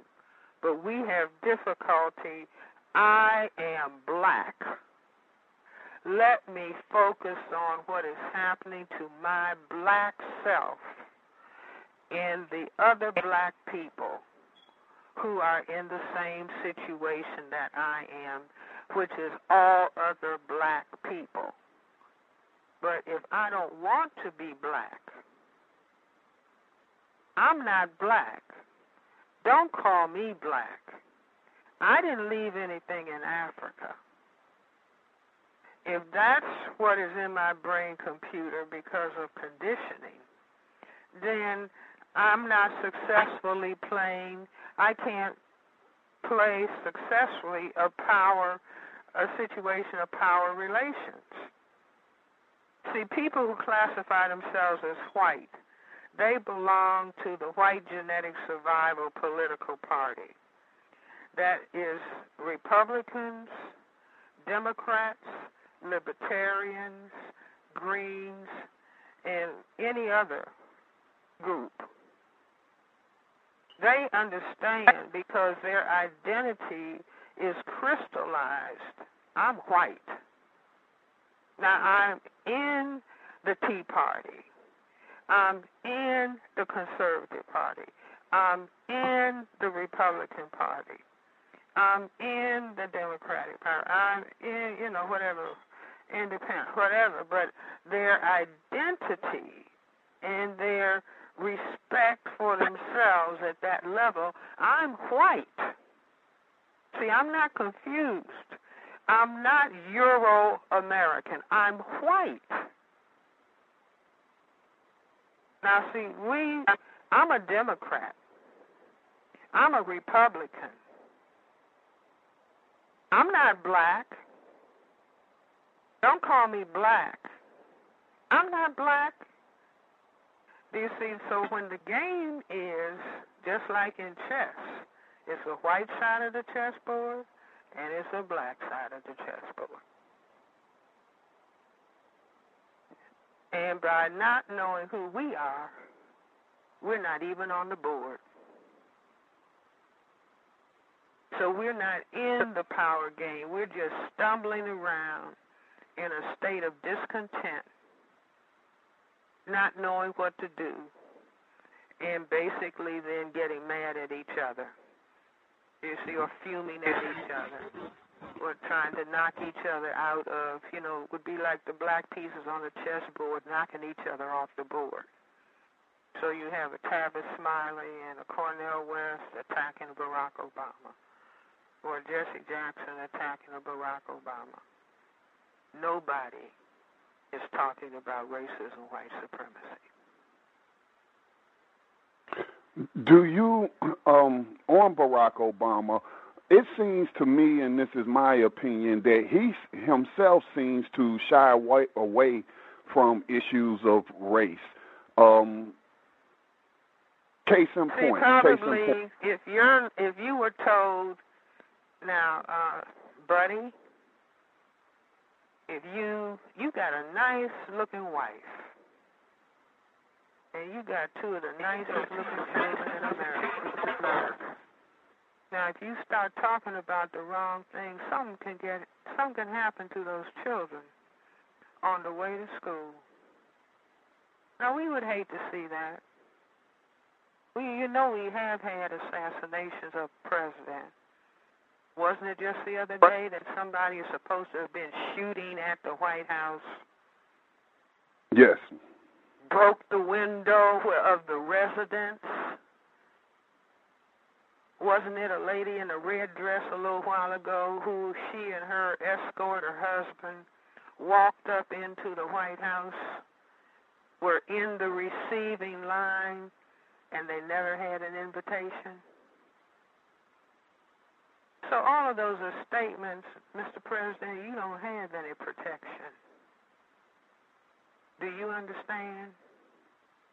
Now, you said you were going to talk about race. We don't think that that's what you're supposed to do. So there's no other black person on this planet that would be sitting up in the system of white supremacy doing whatever the hell they think they want to do. It's just like there's no black politician who is dependent upon white funds to run a campaign, who is going to do too much other than what they are allowed to do. Do you understand what I'm saying?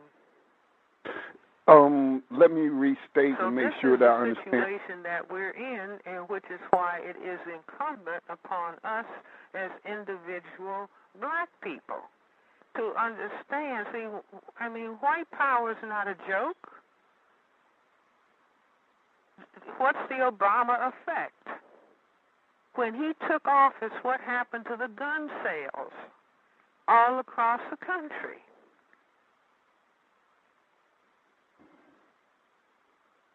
Am I making myself clear? I do want to make sure I'm clear on one point. So it sounds like you said to me that whether it's Barack Obama or any other black politician, that they can address certain issues pertaining to race or pertaining to the advancement of black people because they don't have enough support from black people because they're not participating in the political. No, I'm saying they can't do it because they're not allowed to do it by white power. See, it's just like a black person on a job. How many black people on a job can sign a petition about discrimination in wages? You might have one courageous black person who fights all the way through in 10 years. And once that black person files a complaint, the other black people space away from that person because they know that they can lose their jobs. And they don't have the courage to stick with the black person who filed a complaint of discrimination.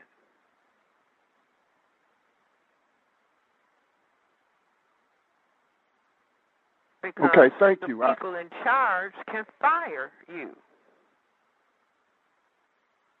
So I'm just saying that that's why it's important to understand the system of racism, white supremacy.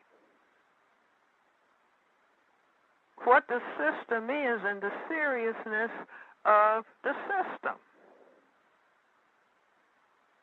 This system hasn't run for 500 years because it's plain. That's like I saw a child in therapy some time ago, and this child wasn't a little black male child, maybe 11 years old, and the mother brought him in because he wasn't performing in school, and they said he was smart, but he, just wouldn't perform. So the psychiatrist, I'm the child psychiatrist talking to the little boy, said, "Sweetheart, don't you want to work hard in school so that you can help black people?" And this little child said, "No." Now that was surprising because the psychiatrist would want the child, "Yes, I do." The little boy said, "No." And I said, "Why not, sweetheart?" He said, "If you try to help black people, you will be killed." And he said, Martin Luther King, Malcolm X. So I'm thinking to myself, IQ 265. See, now any person, can a black man drive his car, his new car, down the road at speed without wondering if he's going to get stopped and mistreated and possibly killed?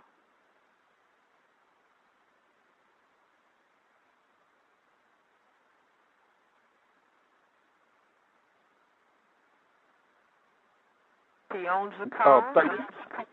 So I'm talking about, in other words, see, this is maybe why we do so much loud music and so much dancing and singing so that we don't have to think about reality.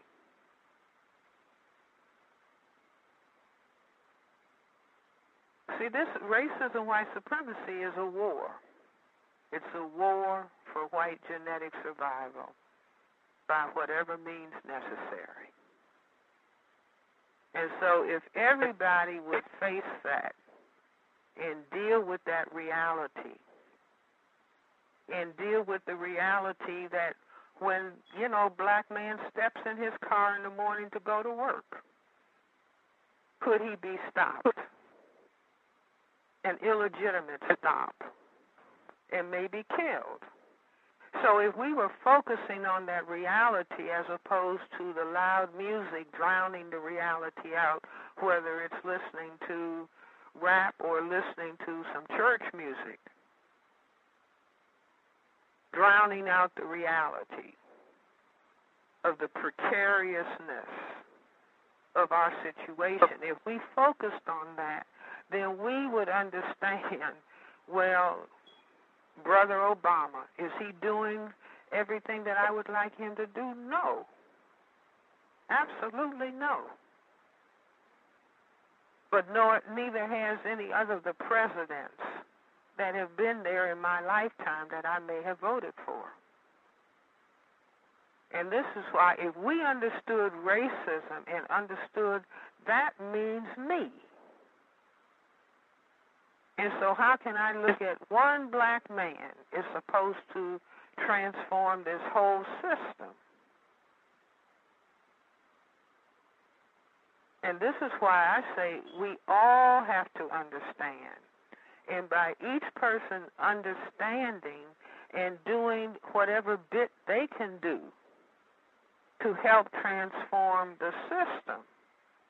And just like the little boy said, if you try to help black people, you can be killed.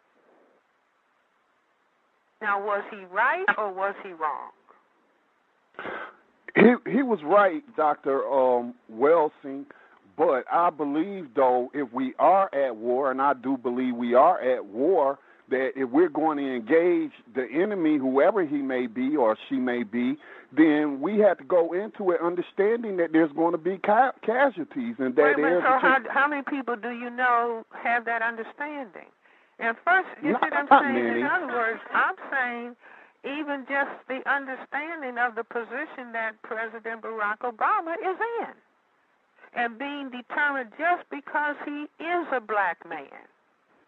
I am going to go and vote for him in this system that doesn't respect him and it doesn't respect me, meaning you.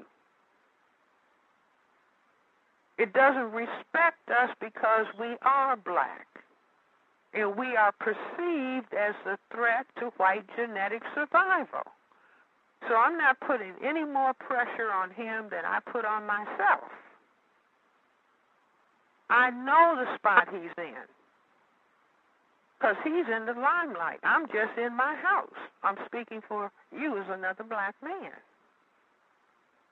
because I understand the system. And I'm doing the bit that I can. See, understanding the system itself is about 50% of the problem. If we understood at the 50% level, see, it would be like the tiny minority of white people understanding that 50% of the black people in this area of the world alone are no longer deceived about racism, are no longer willing to attack each other because they are busy focusing on the problem of racism, white supremacy. And they openly admit that they are afraid to do so. As a matter of fact, it was just a big convention of black men all over the United States gathering to talk about their fear of the white man. And they're reported in the newspapers. There were reporters there from all over the world, and the reporters were asking what are they going to do about their fear. And they said, we don't know because we're still afraid, but at least we're facing our fear. That's sad. We haven't been able to face it. We've been talking loud, jive talking, clowning, getting over. But now we are deciding to face the fact that we are really afraid. No, we don't know what we're going to do. We're just silently talking with each other, not threatening anybody.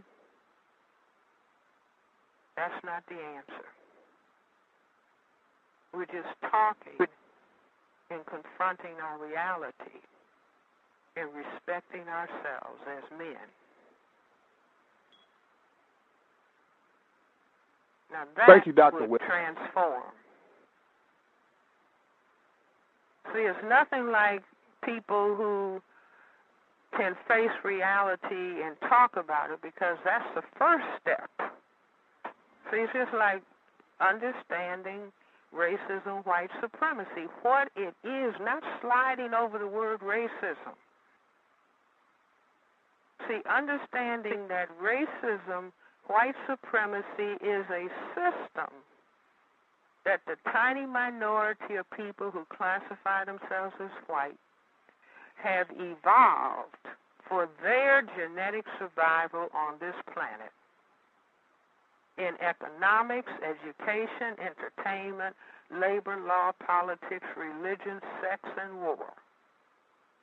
What do they have to do?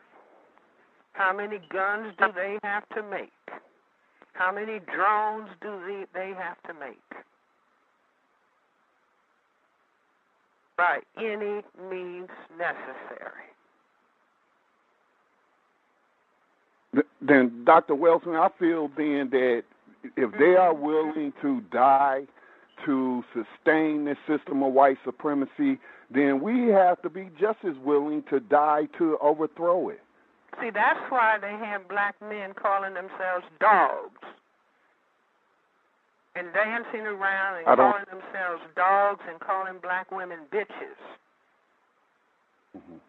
Because they have annihilated self-respect. Nobody who calls himself a dog is going to be in a posture of self-respect to defend themselves or defend their families. See, this is the importance of, we've got to degrade them and make them like it. We've got to see that they call themselves niggers and call it a form of endearment.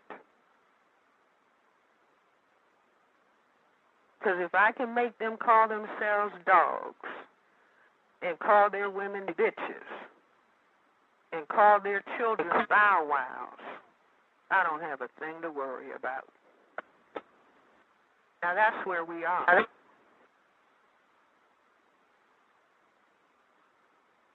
Sadly, I have to agree with that. But thank you for your insights, and I'll continue to listen to the rest of the program. Good night. Thank you for your question. Thank you.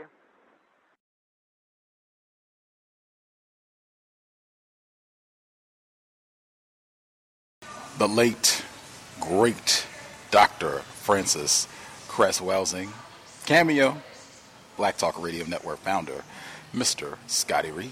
But that was 5 years ago to the day when Dr. Welsing was with us. And as I said, I think in that exchange they touched on a lot of the same issues that we talked about with Mr. Paul Ifayomi Grant. We are going to be back. This is program 1 of 2, so we will be back in 2 hours for Workplace Racism. It's Thursday. We don't take holidays, and we certainly do not break from workplace racism. So we'll be right back. So if people have a quick, concise comment they would like to get in about Mr. Grant, I will allow 10 minutes. I did have a few quick things that I wanted to share. We'll then get to the callers, and that will wrap us. And then we'll come back and do workplace racism. Everybody should have a lot more free time. You all have had your turkey and stuffing and whatever else, chitlins, that people did for their throwdown for the day. So you should have more free time to tune in and do something constructive. Just the quick comments I wanted to get in. I did think it was important. I still think it's very important. The widespread generalizations about black people that are something derogatory about black people, fault-finding, criticizing black people. I think that's extremely important, and that's par for the course for the system of white supremacy, to just make broad, sweeping indictments of black people, even when it's clear that not all black people are engaged in the exact same behaviors, regardless of, whether we're talking about how we feel about President Obama or how we feel about Hillary Clinton. That sort of thing is very typical, and that stuck out to me in terms of the broad generalizations, even about the Mother Emanuel AME situation that I talked to him about as well. Dr. Welsing, you heard her say that she was going to vote for Obama, and you heard her logic. She gets VGQ as well. President Obama has gotten as many votes from me as President-elect Trump. I certainly made, it very abundantly clear my stance on President Obama. I was not in the group of worshipers that Mr. Paul Ifayomi Grant was talking about, and I think a lot of other people were not in that group as well. But just in my opinion, what Mr. Grant said about the need for us to change behavior so that more of us are not operating from an emotional perspective. We're operating with logic and an understanding that we have enemies. Whites are not going to stop practicing racism. We're going to have to stop them. I totally agree, 1,000%. I think you can go about the business of educating black people and changing black victims of racism's behavior without calling them a coon and a coward every other paragraph. I could be in error, but I think you can accomplish that without all of the contempt and derogatory language. And I've heard that before, people saying that they do that just to be provocative. I find it strange that the provocative attempt to lure people in has to be connected somehow to, again, putting down black people, which is a daily activity worldwide about the system of racism, white supremacy. I also thought it was extremely important. I asked him twice, and he did not answer the question either time, if he could point out other groups on the globe, other groups of black people specifically, who deserve to be mistreated or subjected to further abuse because of how they have responded or failed to respond to this problem. He could not, or he did not answer the question, and I asked him twice. I thought that was significant, and for me, that sort of thing would further bolster, well, maybe there is some sort of targeted animosity to black people in the state specifically. He says that's not the case. You can check out his work. All I can state is that reading that article about most black people in the states deserving a Trump presidency, and even his comments about Mother Emanuel AME, that to me does not sound like someone who is in love with black people specifically in the states. The last comment that I'll get in, that segment where he was talking about the Mother Emanuel AME and his frustration about the forgiveness, we talked about that before. Dr. Welsing talked about that. Dr. Welsing predicted that that was going to happen a day before it took place. I wrote about black forgiveness and the problem with that months before that incident happened with the Mother Emanuel AME terrorist attack and probable political assassination of Reverend Clementa Pinckney, state senator. You can do that without indicting the black people, the victims who are suffering and however they respond to an act of ghastly, historic white terrorism. You can do that and call out the need for us to move away from forgiving racists without invoking terms of coonery to describe any black, I don't care who it is, saying that this coonery surrounding, I guess just to make sure I'm being clear, any discussion around Mother Emanuel AME, in my view, I think that that should be something that we talk about in a very serious manner. And I don't think that that's one that we should use to indict any of the black victims in that case for how they responded. I think that's something that there should be something sacred for what happened, some sort of empathy for the black people who experienced that. I think you can do that and at the same time critique how racists are to blame for consistently encouraging us, directly, indirectly, to forgive whites for terrorizing black people there. And I am very sensitive to someone talking about that incident and how black people, black victims respond to that incident where they're using terms like coonery. I do not think that is black self-respect. I do not think that is helping move us to solve this problem. In fact, that's the type of language and discourtesy and contempt for black life and black suffering that is par for the course, as I'll say again, for the system of white supremacy. I might be talking crazy. I might have underappreciated or misunderstood Mr. Grant's work. I don't think so. If listeners have quick comments that they want to get in before we wrap, feel free. I'll start with the people who didn't get to participate at all. Retired firefighter in Florida, do you have a comment that you wanted to get in, sir? Yes, can I be heard? Yes, sir. Thank you, because I'm on the road driving. I got a Bluetooth, so I'm safe. Very, very important talk on what you're talking about right now. Very, very important, because I like to use myself as an example with that negative behavior.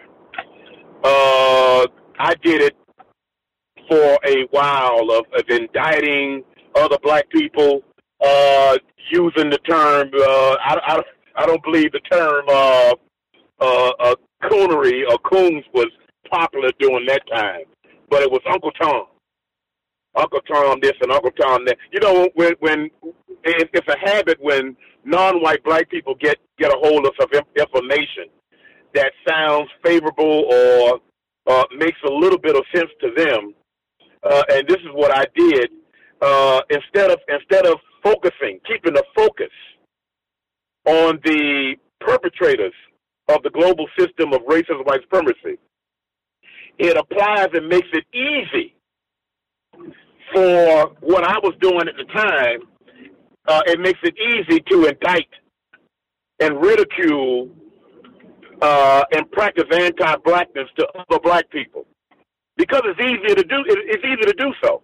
There's hardly any pushback that a non-white black person have to worry about, and somehow it strokes our egos, whatever we perceive as being as such. But I'm glad that I've learned to turn away from that type of behavior because it only further builds up the global system of racist white supremacy, and I strongly suspect that white people know that this behavior goes on and know that is the desired result of this type of behavior. So those are basically my and I still hear it a lot today. Or you look on the YouTube, and even some other people who I won't mention that were in the past, some of your guests have been using that type of practice on almost a consistent basis. A coon show. We're going to have a coon show, that sort of thing. And as I mentioned before, all of us is in this type of position. And individually, to the system of racism and white supremacy, can be threatened and threatened effectively. But some of us think that we're in a different situation and unfortunately take that turn into into name-calling other black people as opposed to focusing on the global system of racism and white supremacy and the white people that practice it. That's all I have to say. Thank you. For sure. Other folks who dialed in, who had a hand up, do y'all have any commentary? 0990, Princess, 1842. Any of the other folks who dialed in, do y'all have a comment that you want to get in? I'll emphasize again, I know there are a whole lot of black people in the States who would co-sign on everything Mr. Grant said, his assessment of black folks in the States, and Gus might get labeled a coon too for my performance on the program today. I'm very aware of that, and I would submit that that's just a part of the problem of anti-blackness and how we view other black people, how we talk about this problem. Any of the other callers that y'all have commentary that you want to get in? Oh, y'all go ahead. I'll wait. We'll do. No, go ahead. Lashes. You can go. Everybody can get 2 minutes. Yes, ma'am.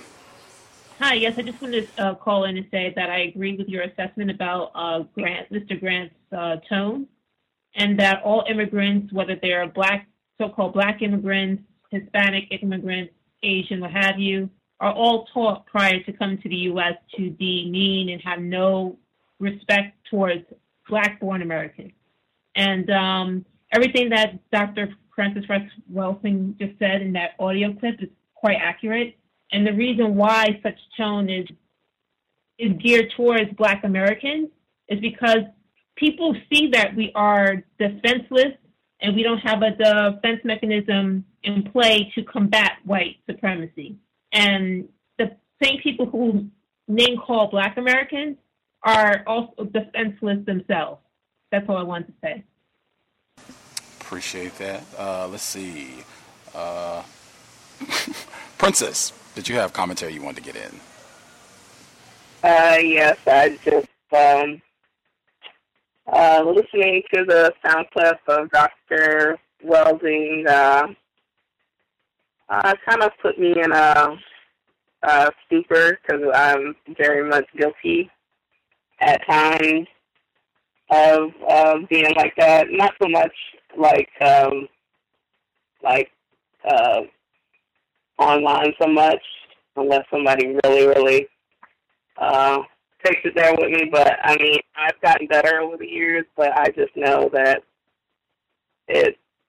I shouldn't be engaging in that type of behavior and the incorrectness of it. So I just have to do better to not do that. But yeah. I can submit Princess has done better.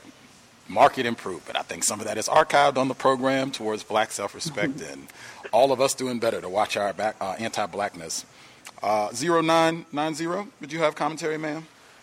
Yes, Gus. This is Kendra. I just had a question for you. Do you think part of the anti-blackness that we saw in Mr. Grant, I think you referenced David Banner, and I'm sure countless other black people, I know you talked about Princess, and Princess talked about herself as well, might be frustration with other black people and maybe their lack of action to do something about racism, white supremacy. So it kind of comes out in anti-blackness. Do you think that could be a possibility as well? And what's your thought on that? Absolutely. Dr. Welsing, in 2013, we had her on the program, and she shared, I thought it was in the summer of 2013. It was right in the middle of the whole kerfuffle around the Trayvon Martin murder trial. And she said that our reflexive response to white supremacy, particularly as racists intensify their terrorism and abuse of black people, is to attack another black person. That's the easiest target. It's no penalty. It's fun, and we've been encouraged to do that. Everybody's doing that. Just attack, abuse another black person. That's what we have been trained to do. Racists lead us in the direction to just find another black person to blame for all of our troubles and problems, what they're doing, what they're not doing. It can be logical. It cannot be logical. It's certainly not difficult to find a black person doing something incorrect. That's not a task that's going to take you a lot of time because of racists. But I think that's one of the things, and I think, at least my opinion, the counter-racist view is that if we want to go about the business of critiquing and calling out bad behavior on the part of black person, the black person that you know the most information about in terms of misbehavior and not doing what needs to be done to solve this problem is yourself. So anytime we get real excited and feel like, hey, we need to have some accountability, we need to hold some of these niggers accountable, get that mirror and start there. And I do not see that. We get excited and happy to critique other black people. We do not get excited and happy to self-critique. Charity begins at home. I submit that self-critique should begin at home. And if we're not going to come out and call out yourself, and publicly too, because that's how we like to do it, right? To go at another coon, Negro, Uncle Tom, could be Gus, to go at them and how they are failing to solve this problem, well, then start with yourself. And I think if we do a bit more of that, I think we might be a little bit more patient with other black people, other victims of racism, and seeing how we also are falling short in solving this problem. And I'm just using logic since the problem has got to be here. All of us got to be falling short in some way, shape, form. When we start doing that and being honest about that, then I think we might ease up off of, how we go at other black people and how they're responding to racism, white supremacy. But I could be in error. But just as Mr. Fuller has said repeatedly, sport enjoyed by all. It's very fun, it's very easy, and that's one of the things I think we should be very mindful about minimizing unless the critiques are going to start in the mirror. Hey, Gus, when you say lack of self-critique has a lot to do with lack of self-respect? I think so. I think Mr. Fuller, when he says self-respect is being honest with yourself,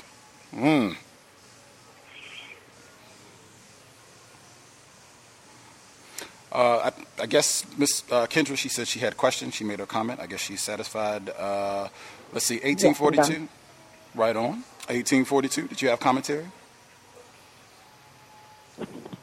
Can I be heard? Yes, ma'am. I did have something else to add. I don't think that I was successful in making the point in the question, but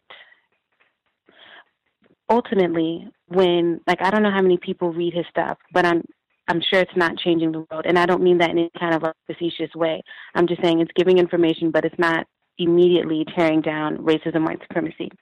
But when we look at change, when we step back and kind of think about change, yes, there's change in, having your blog and writing and people reading it. But I think it's possible to posit that there's more change and a change of behavior.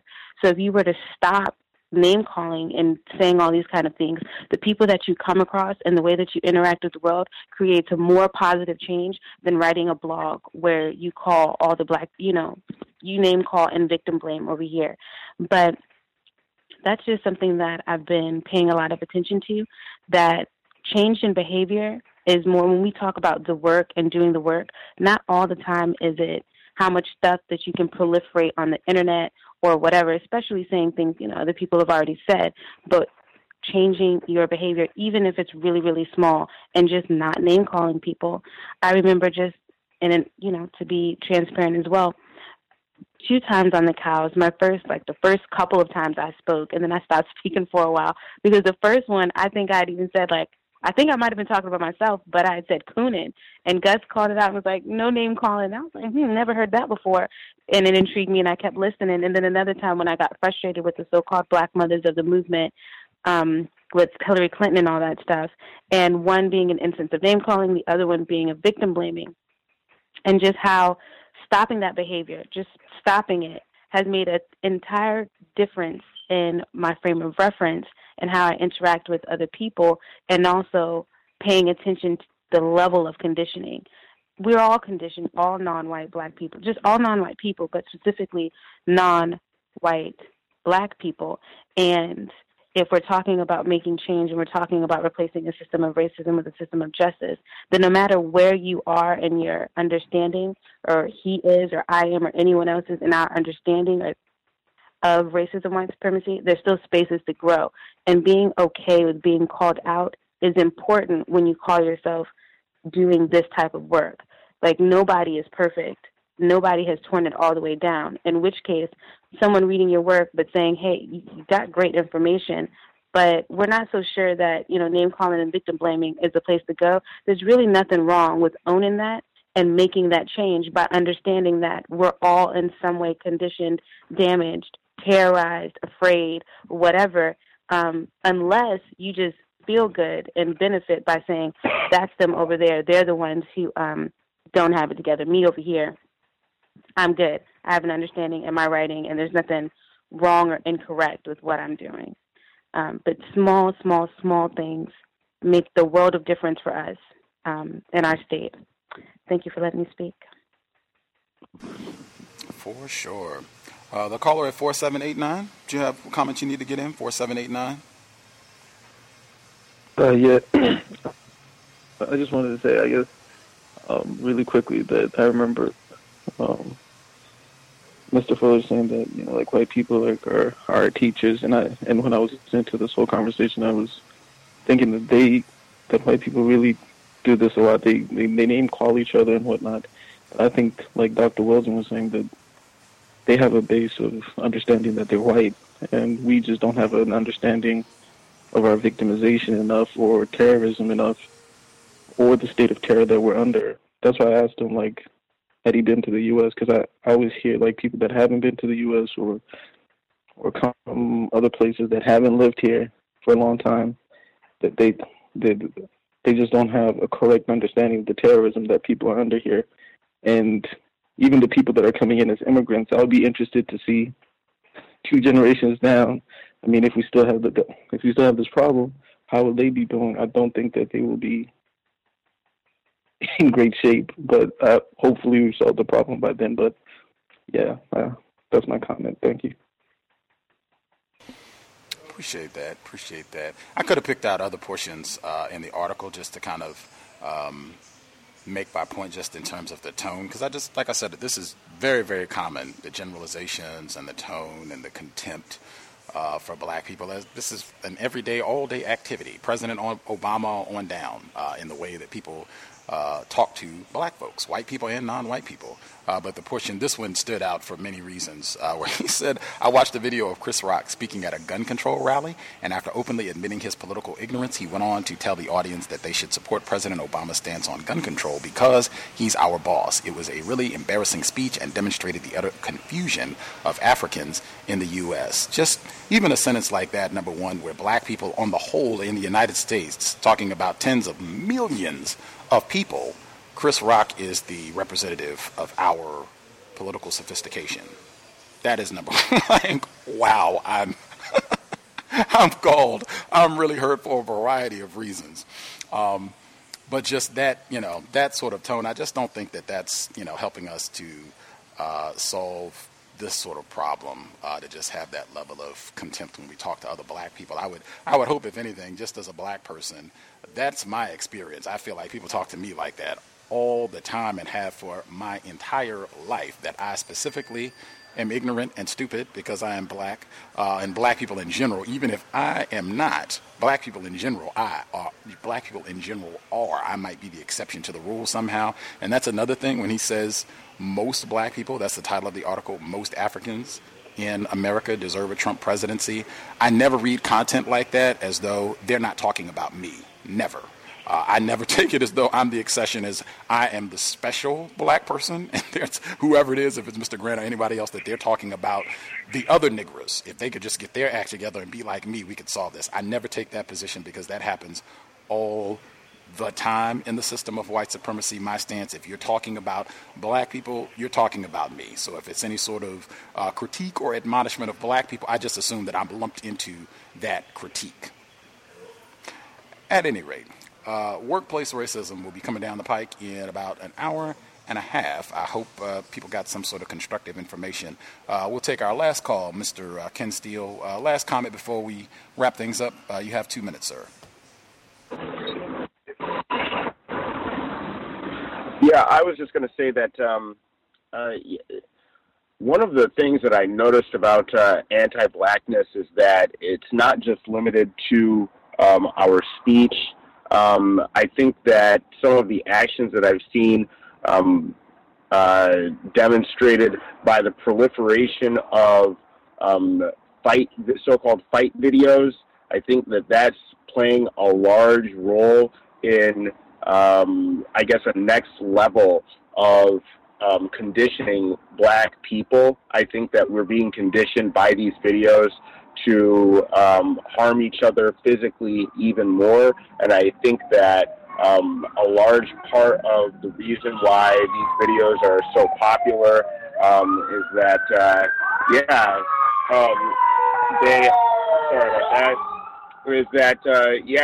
they do play along this very potent string of anti-black thought, speech, and action by the large part of the victims of racism, white supremacy. And I just want to say, please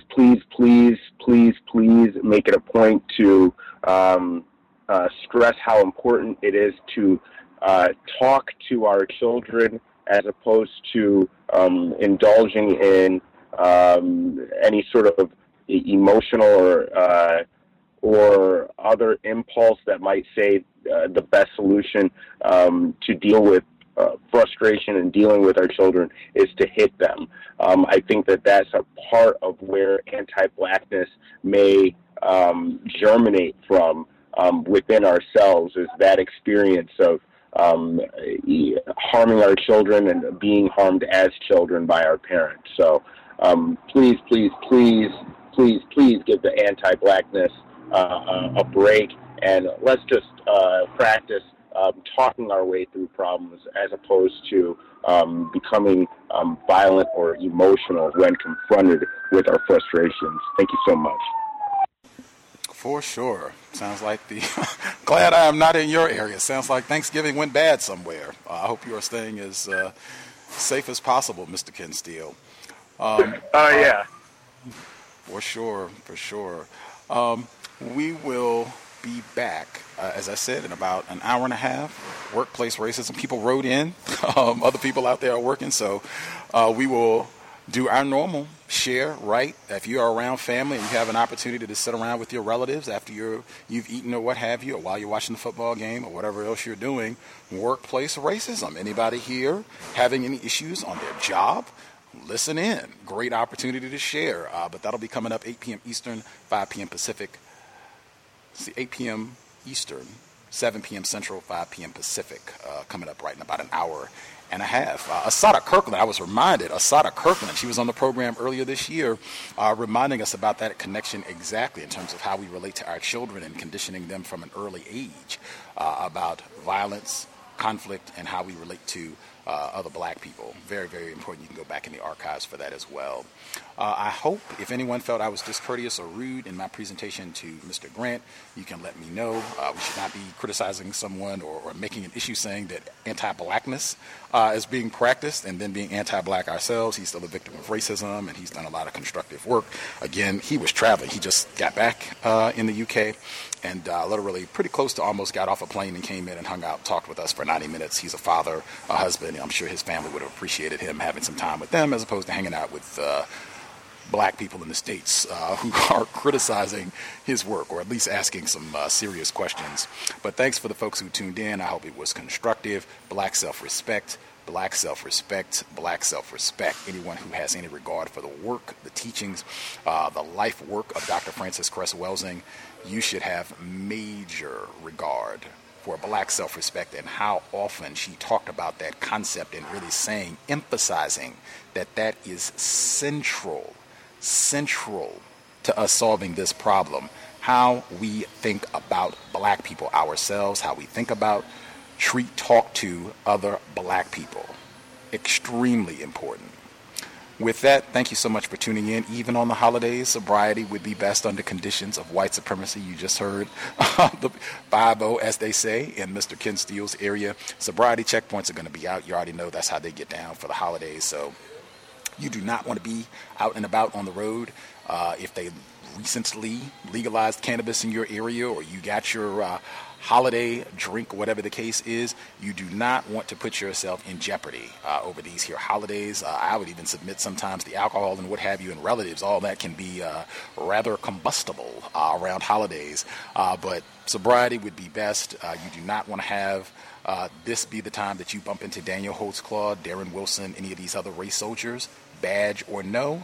Whites are dangerous, and we should make sure that our behavior at all times reflects that war is being waged against us. I don't think a cigarette, a Newport, cannabis, alcohol, wine, any of that, I don't think is going to help us solve this problem, name calling either. With that, Creator, we ask that you help us remain patient with other black people, victims of white supremacy. We ask that you help us remain patient with ourselves. Remind us to demonstrate the highest levels of black self-respect at all times, in all places, each and every time we are in contact with another black person. It has been time. Replace white supremacy with justice immediately. Cow signing out. Thanks all for tuning in. Nigga, you so brainwashed. I'm a victim, brother. Problem. You're a victim. Yeah. I'm a victim of 400 years of conditioning. Shut up. The man has programmed my conditioning. Mm-hmm. Even my conditioning has been conditioned. Hey guys, it is Ryan. I'm not sure if you know this about me, but I'm a bit of a fun fanatic when I can. I like to work, but I like fun too. It's a thing. And now the truth is out there. I can tell you about my favorite place to have fun. Chumba Casino. They have hundreds of social casino style games to choose from with new games released each week. You can play for free anytime, anywhere. And each day brings a new chance to collect daily bonuses. So join me in the fun. Sign up now at ChumbaCasino.com. No purchase necessary. VGW Group. Void where prohibited by law. See terms and conditions. 18+.